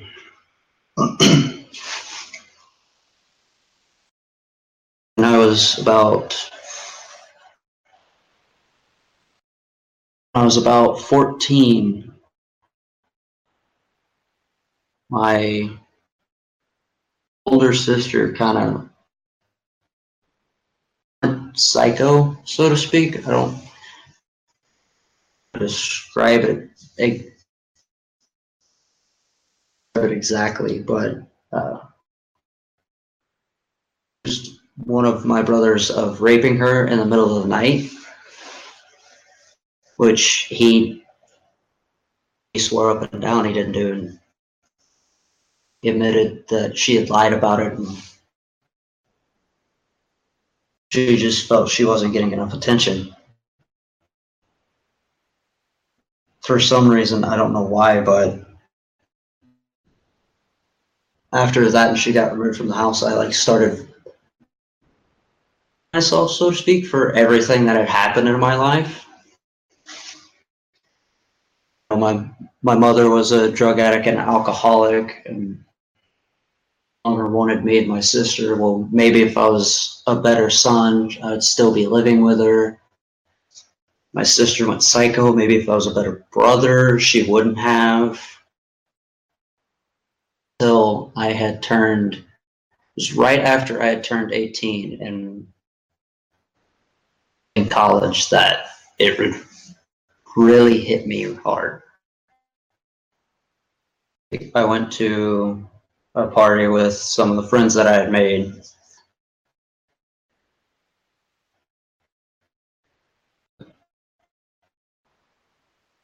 I don't even remember where I was, who I was. I woke up in the morning, I didn't know where I was. And it had come to find out that my friend's yard. With that came a major downfall as I went through college. More and more and more. Granted, the high metabolism that I still have to this day, so wouldn't gain any weight, but the quote unquote friends I had thought I had made in college was eating and started bullying me again. I started being bullied again for how much I ate. Malice, when you were talking about pizza, fries, and a milkshake earlier, like I could go to McDonald's, I could order 3 Big Macs, 2 large fries, and a drink, and I'd eat it all, and I wouldn't get a pound. Wow. That's how much I would eat. And then at my breaking point was about halfway through the first semester at college.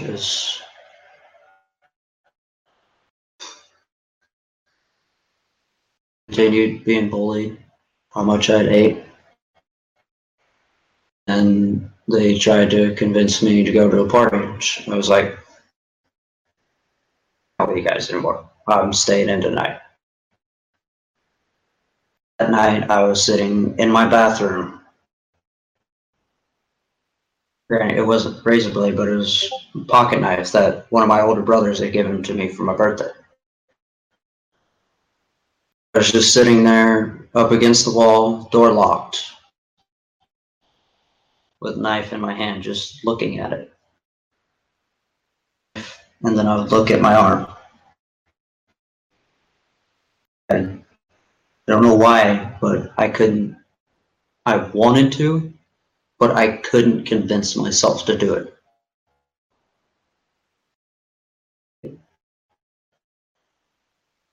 I was sitting there for like before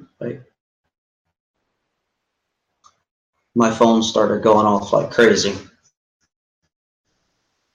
I had it set to vibrate. I didn't want anybody bothering me. And it vibrated and fell off. Picked it up because I thought the screen had shattered. But I had been like, great, that's another thing wrong in my life. Kind of like ties into your scores. One of my friends that I had made one of the guys who actually did make fun of me for how much I ate, texted me. It was like, hey, me and you are going out, just us two, nobody else. And right as I was going to text him, hey, no, I want to be alone right now. He figured out how to pick the lock to my bathroom door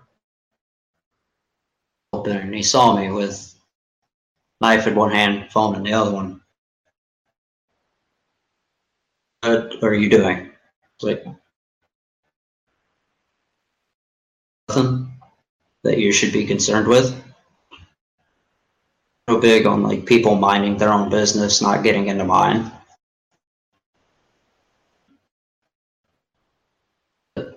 he eventually sat down and talked with me. Asked me not to go through with it. I'm kind of glad I did. I did talk to him. The next day,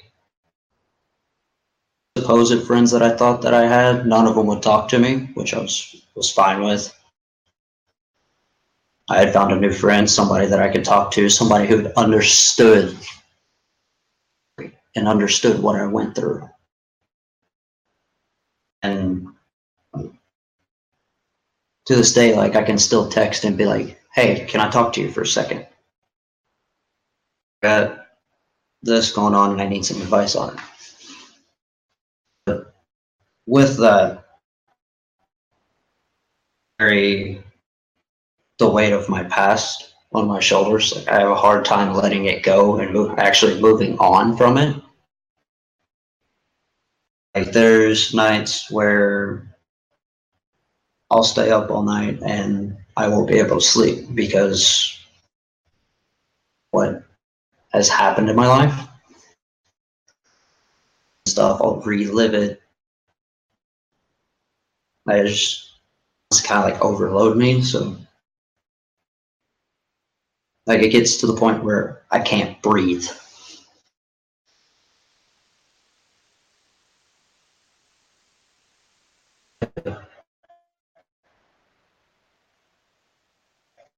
So what's different now?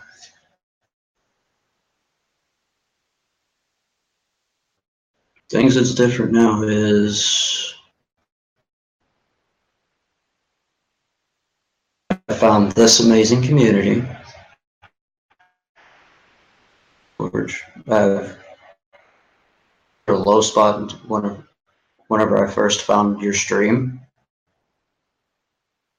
One of the lowest spots that I'd been in my life whenever I first popped in. I was like, it's hands down amazing. No, I just give excellent butt touches. That's all. And according to Matt, Like, great granted, mouth hug. Yes, you do. Like, granted, it sounds weird. Like, hey, this guy, I love your beard. Like,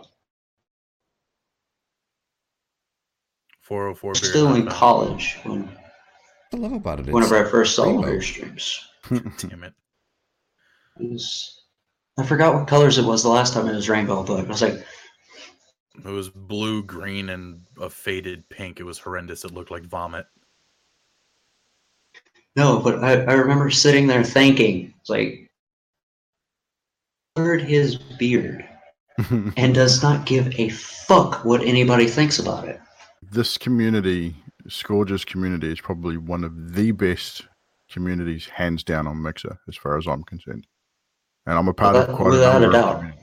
I mean, I spend a lot of time on Mixer with other streamers, partners, non-partners, different communities. But this community, hands down, one of the friendliest and the most supportive community I've been a part of. And that you don't find that in a lot of places, especially when it's strangers. Right. I mean, none of us really know each other. I mean, 90% of us are probably never going to meet face to face, but we'll always be around to support each other because that's the connection we have with this particular community, is that support and that common bond that we've found through not only Scourge's Mixer community, but the whole reach out mental health awareness thing, bringing other communities together, the Bile community, Scourge's community, my community, other streamers that are involved in this may not be directly involved. They may be just part of the actual chat itself, but their communities are finding this place a safe place to be, somewhere they can talk and get something off their chest, or even just listen and hear a story that may be similar to theirs. I agree. It wasn't this y'all's first episode of this podcast. But I shared a little bit with you, Scourge, about me struggling to find a job. Yeah, I remember we spoke at that, not necessarily at length, but we did talk on. We're coming up on a time limit though, so I'm sorry to cut you short, but we do have a couple other stories we got to get to. It was one of the lowest points, but whenever I reached out and you like immediately answered, decided like, hey, that's how I want to be. Flaming Delta, we'll get to you in just a moment. That's how I'm gonna start being. Is like, I mean, the guy that I met in college who was there for me to talk to did it to me. That's how I want to be, and that's how I'm. Good. That's awesome. That's a great, place to be in your head. The fact that you're willing to talk to other people about it, that's outstanding. The fact that you're willing to do that is a great step, honestly.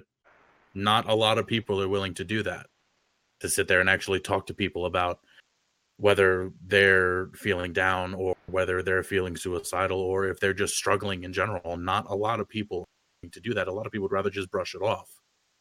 But if it's something that you're willing to do, that's great. That's outstanding.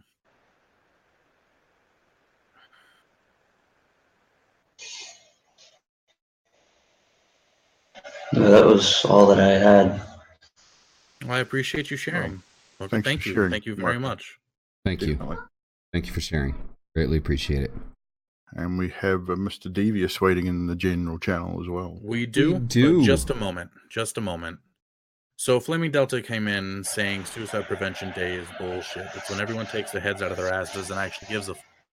Other than that, after it's over, one day a year, people don't give a fuck. How is one day going to save lives? Over 1 million people end their lives every year. So tell me how one day is going to change suicide. How the fuck is one day going to save lives? It's not necessarily one day. This is just one day that they decided to make a thing out of it. But I agree with you on the standpoint that this should be more than a one-day thing. I completely and utterly agree with you on that. This should be more than a one-day thing. This is a massive issue. This is something that plagues the entire world, and it's something that needs to be more. It needs to be made. More people need to be made aware of. As apparently, I'm stumbling on my words now. I do completely agree with you in that regard. But it's not that it's just meant one day to save lives, because it's not just one day. Every day there are thousands, hundreds, millions of people that are trying to save others. But I struggle myself with depression, anxiety, PTSD from verbal abuse. I take most things as threats. That's got to be extremely difficult, Delta. Extremely difficult. So, can I ask you a question real quick? How do you get by day to day? Like how do you go about your day to day without, I won't necessarily say like causing fights or anything, but how do you get through it?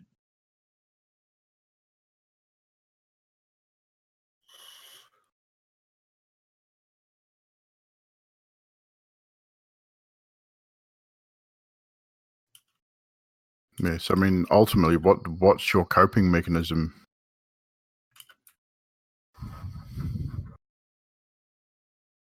Yeah, I know.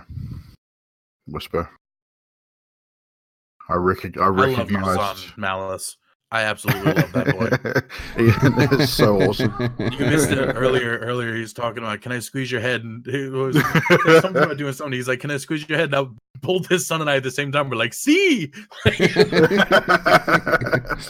It was glorious. I actually forgot I was unmuted.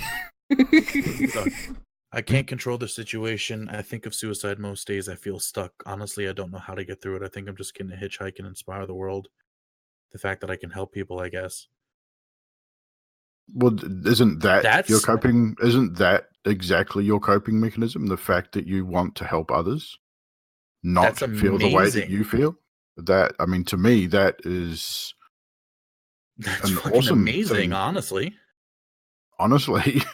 the fact that you're willing to do that that you want to hitchhike and go around and spread the word and help the people that you can is outstanding, Delta. That is beautiful. And that also suggests that even though you feel useless, that you're not, because you're willing to put yourself on the line to help others. That is a huge thing. Yes, you and I had a very, very interesting, very abrasive conversation last time. I'm glad we're on a bit of a different foot this time. But the fact that you're willing to do that, Delta, is great. Honestly, like, have you made a plan to actually do it, or are you just thinking about doing it at this point in time?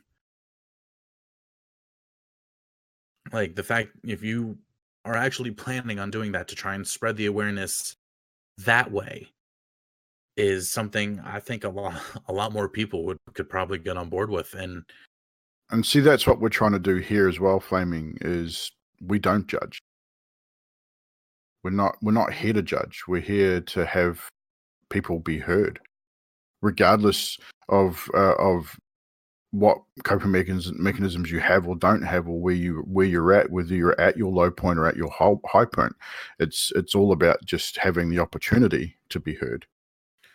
Plan on walking around with a big sign about mental health? Hell yeah.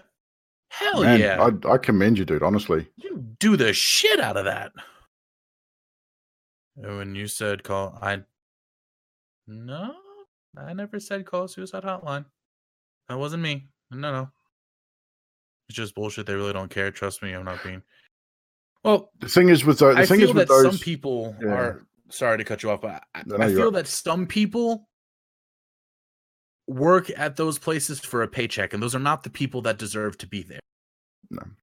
I feel that people that want to volunteer to work at a suicide prevention hotline or at that hotline in general should be people that legitimately want to help, not people that are there just to get a buck. That's not the mentality that's needed at those places. But also, too, I mean, you've also got to look at it from the point of view that while it didn't help you, it could potentially help someone else. So the fact that those places are there and it could help someone, it's still a good thing, regardless that not everyone that works in those places should be there. That at least there's something there for someone that may help someone. It may not. At least it's there.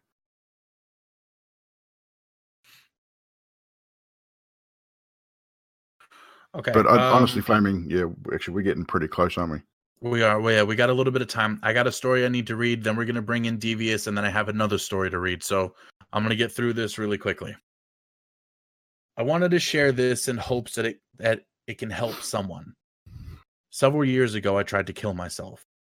I had a gun to my head, ready to pull the trigger, and just when I was about to pull it, my best friend walked in and scared me, and the gun went off and grazed my head.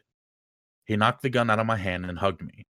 He told me that I wasn't going anywhere and that he was here for me always. He's the reason that I'm still here today. But we flash forward to now, and I'm starting to get those thoughts again, and it kills me. I've been dealing with a lot this year, including 3 deaths and being ghosted by a person that I fell in love with. Several months ago, I watched the very same best friend that stopped me from killing myself commit suicide right in front of me. I wish I'd get a text or a call from him saying, "Hey, I'm still alive," or something, and there's nothing there and it kills me. I go from talking to him every day to nothing at all. I have this empty void that nothing will ever be able to replace it. Then a week later, my grandmother died of cancer. I love her so much, and now she's gone.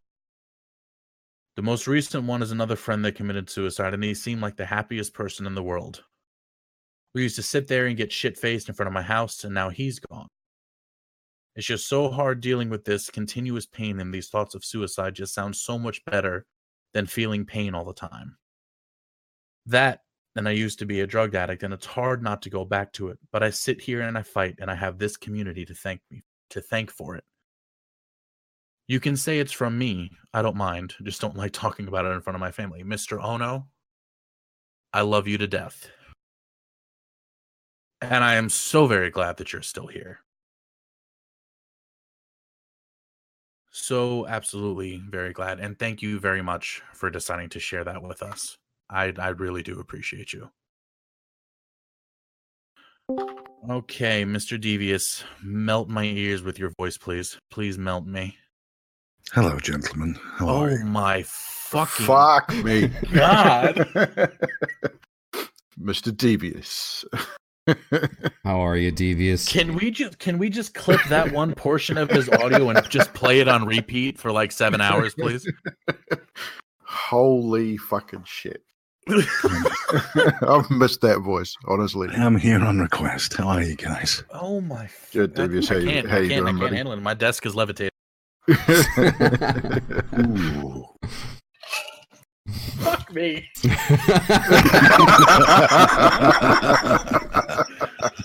Oh shit! Somebody clip that. We did shit. tell you. I mean, come on. I mean, is that not the sexiest voice you've ever heard?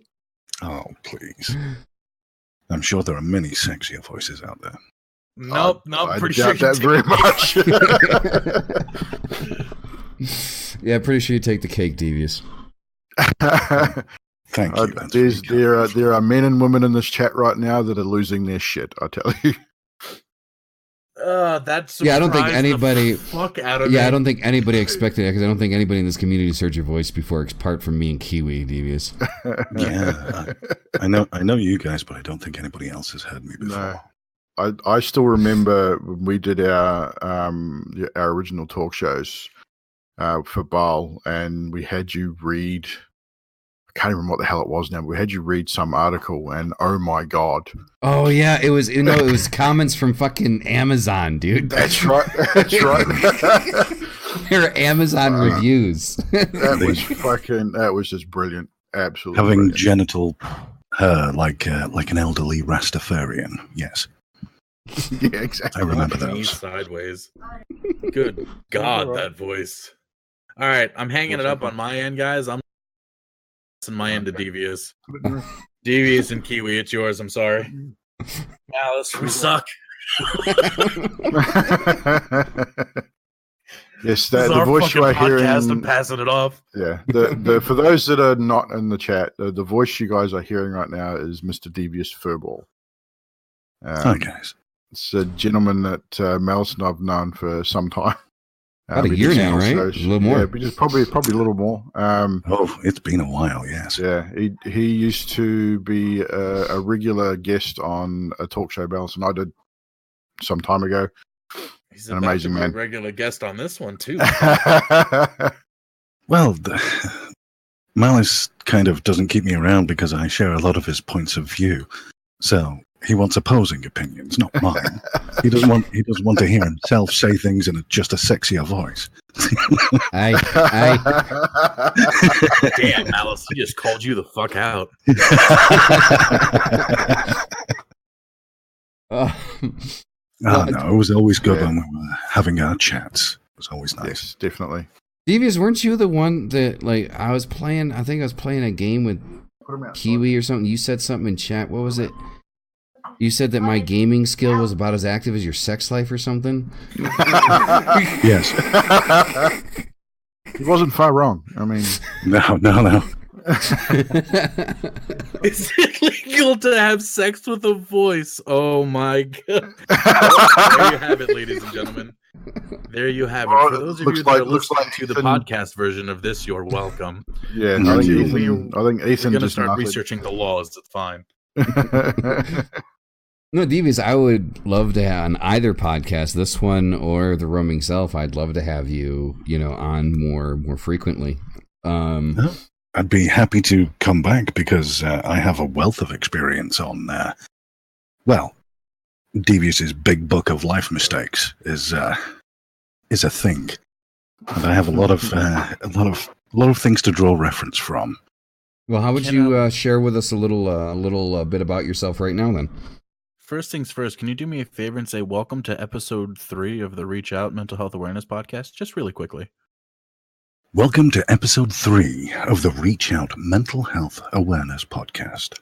Malice, clip that. Fuck yes. Holy shit.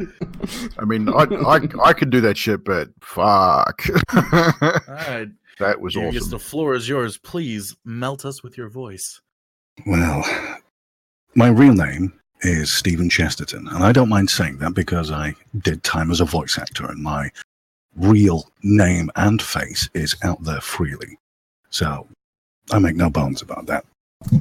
I was raised as a Roman Catholic, so I have all the guilt in the world. Everything is my fault. Thank you very much. Oh my God, it's so true. Yes. Oh, shit. It's because I wasn't good enough as a person. And that has genuinely shaped my life quite a bit. I'm ex-military as well. Sin. Oh, yes. Original sin. I was born male as well, which makes it worse. Which makes it worse. Yeah. I'm ex-military, a military veteran, 12 years, Marine engineer. Served in Afghanistan, saw my friends die, turn into red mist, all kinds of good things. Being shot at is most definitely overrated. The nonchalant way that you're just discussing this is fucking beautiful. Well, these are things that have happened in my life, and the good thing about it is devious that I've dealt through with and them. through. This is why we love him so much. They are just parts of my history now. They no longer affect me as they once did. I wouldn't be anywhere near as casual about these horrific situations if I hadn't dealt with them. If they weren't Understood. Yeah, that's a perfect word. And understanding those things. So yeah. Mocha. I'm sorry. I'm just laughing at the shit that your voice is stirring up in chat right now. This is beautiful. And yes, I am currently just a voice on the interwebs. Oh well, you are going to be our voice on the interwebs. We're purchasing. Yeah, you. we're done. I mean, that's like, you know, one step away from prostitution, but still. I'm just going to type what I'm going to say, and you're just going to read it, and that's fine. Malice, I'm at that stage in my life where $20 is $20. I'm just saying. Same. Fucking same. Ladies and gentlemen, welcome to the Mental Health Please Fill My Pockets podcast.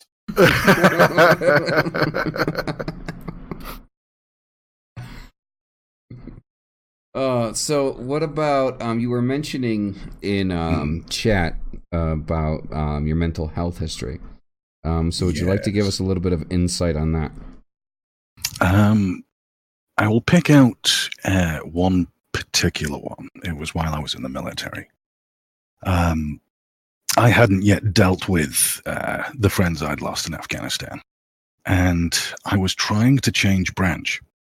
And my engineering officer was one of those kinds of people that would put a goal for you to achieve and then move said goalposts when you achieved it and say, I didn't say that.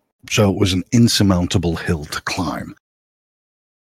I was left. I was on watch. It was a holiday. So everybody had gone home and things like that. And I was just thinking to myself, I just need a day off. Everything had gotten on top of me to the point where I just didn't want to see anything anymore. I just needed just that tiny little bit of break. And you can't get that in the military. It's there 24/7. So I was just thinking to myself, well, maybe I should put some leave in or something like that. No, that won't help. I just need to just close my eyes and everything will be okay. Just perhaps spend a day in bed or something like that. And the idea came to me that I would cut my eyes. That escalated really fucking quickly. Yes, didn't it just? The thing is, at the time, at that point in my life, that made perfect sense to me. All I need to do is cut my eyes, and they can just be bandaged for a day, I'll be healed, everything will be okay, and I'll have that little bit of breathing space I so desperately needed. Yeah. That little break. It's really sad that I understand that fucking thought process completely. Exactly. It made perfect sense at that time. It made so much sense. It was like the perfect solution. It's amazing. Yes, that's exactly what it is. Yeah, it's amazing the extremes that we will go to. Yeah, looking at it from the outside now, it's obviously ridiculous, right? No, but in the point in time, it made complete sense because it's just the right amount of isolation that you need. Exactly. Yeah. I just needed that break. That's all I needed. And needless to say, I went ahead and I did it. And the reaction I received was not one I expected. It was, oh my God, what the fuck is wrong with you kind of reaction, which was right. That was the right reaction to have. But in my mental state, it was just, not the one you oh, just put a bandage on it. It'll be fine. Yeah. So, yeah, that's one particular one. And again, it's one from hindsight, looking from the outside in. You can see that, yeah, I wasn't right then. I wasn't in a good mental place. Touch anything else? Can I just say something really quick? I mean, I don't mean to make light of, you know, the weight of the situation that you're talking about. But my God, man, you're the only person that I know can talk about cutting his goddamn eyes out and relax me. And like, goddamn, this mother, I'm just gonna slice my eyelids. Oh, good morning. Fuck me, So, man. You do develop tools. You do develop certain things of how to deal with things. And one of my tools is rationalization.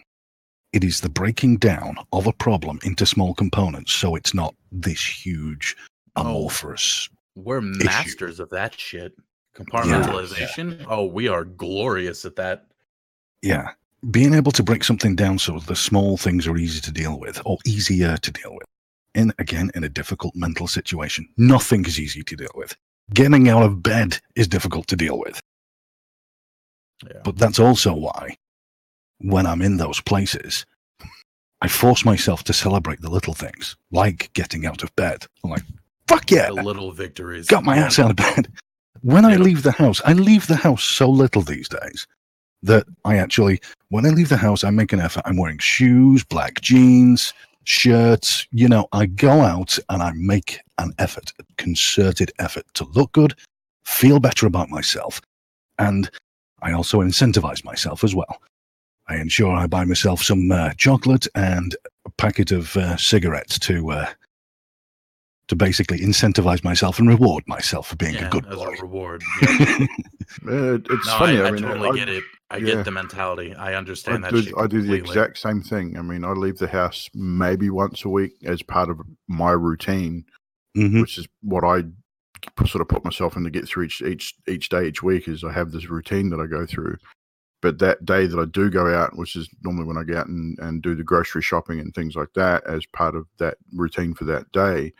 But I do the same thing as I go to the bakery. I get myself a sandwich, a pie and something sweet to essentially the same thing, reward yourself for just being out there and in the public. And I mean, and I do the same. I have a shower, I get dressed up, I put on the aftershave and all that sort of stuff, and make yourself really presentable. Sometimes taking a shower and getting dressed is, the next best thing is to try and, the first step to battling it. Oh, for sure. I mean, and that's my day, and I actually really look forward to that day.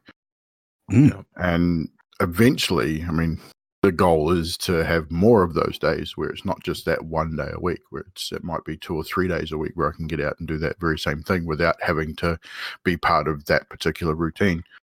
But it's a great starting point. Oh, it is definitely. Having that little thing to just slightly lift your spirits, even if it's just to take your mind off something. It's like escapism is wonderful. We all game. Escapism is the best. But it's just escapism. The problem stays the same. You're just trying to forget about it for a short time. While that in itself is a healthy thing, it can't be the only thing. Yeah, for sure. Okay, really quickly. We've got 10 minutes left. I have one more story I need to read. Devious, stick in voice chat, though. Okay. All right, so this story really quick. Says, hello, my story starts here.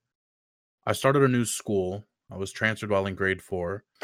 Got to a new grade 4 class. When I was there, I was picked on.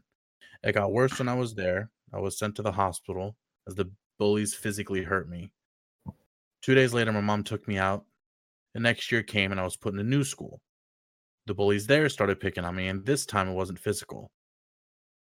I was saying to myself, Mom, please get me out of here.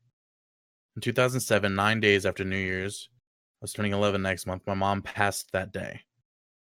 I lost everything. I didn't go back to school for 2 months. When I went back, the bullies found a new way to pick on me, and they said, who cares, your mom passed. I bet she was... What was it? I bet it would happen and you won't see that piggy face of yours. I was hurt so badly. I wasn't saying in my head, my mom helped me, and started crying. I heard one of my classmates telling them to back off. He had his older brother with him, and they helped me, but all that was going through my head was that I want to die and be with my mom that day. I just wanted to kill myself. And then I was transferred again, and guess what? More bullies. 2 years after I got to high school, this time it got worse. I met this girl that I liked a lot, and she liked me. We started dating. After 2 months, she cheated on me. After I went home, I pulled out a knife, put it to my wrist, but I couldn't do it. Grade 12 came. I was put in so many therapies, nothing helped. 2 years later, I went onto YouTube and watched a few live streams about suicide and depression and kept watching. It helped, so you know, when I said something I was holding back, started with a YouTube channel to join a group like me and started helping others. I don't say my name, but you all know me as Garden of Life. I'm 23 now. Just remember that we are here together, and nothing will ever take us down. P.S. I hope you all enjoy the podcast. I love you all. Bless. Thank you. Thank you for sharing, Garden. Thank you. As we're coming to the end of this, I do want to say this. If you guys would like us to do another episode this week, reach out to us, let us know, and we will schedule it. If it is something that you are indeed wanting us to do, we will, go by the same rules. You can send us the messages. We'll do the whole thing. We'll, set up the ground rules for it at the time. If it is something that you guys want, please let us know. Either myself, Malice, Kiwi, and now Devious as well, because I know you all want to hear that voice again. But oh, you fucking know it. Absolutely. But again, this was a very impromptu podcast, something that I felt that needed to be done with what today is, what tomorrow is, the whole nine. So again, thank you all for coming out. Malice, if you have anything, Devious, if anybody has anything to say. So one thing, Maka wants Devious to say, "Oh yeah." Oh yeah. Is and now you're all pregnant. So I'm asking Devious to roll us out with what I was going to say. So I just sent you a message there, Devious. So if you could roll us out with that little blurb right there. Yeah, go ahead, and when you finish it up, I'm going to keep going for him. This has been episode 3 of the Reach Out for Mental Health Awareness podcast. Please join us again soon, and take care. So that's it, ladies and gentlemen. That is the end of episode 3. Devious, Kiwi, Scourge, everybody in chat, everybody in the Interverse, thank you for joining us on this auspicious occasion. What's so auspicious about it? Not sure, but it sounded good. So we love your faces. Take care of yourselves. Take care of each other. And you always know, over here, there's someone you can talk to. That's going to be it for me on this end of things. And I am clicking out.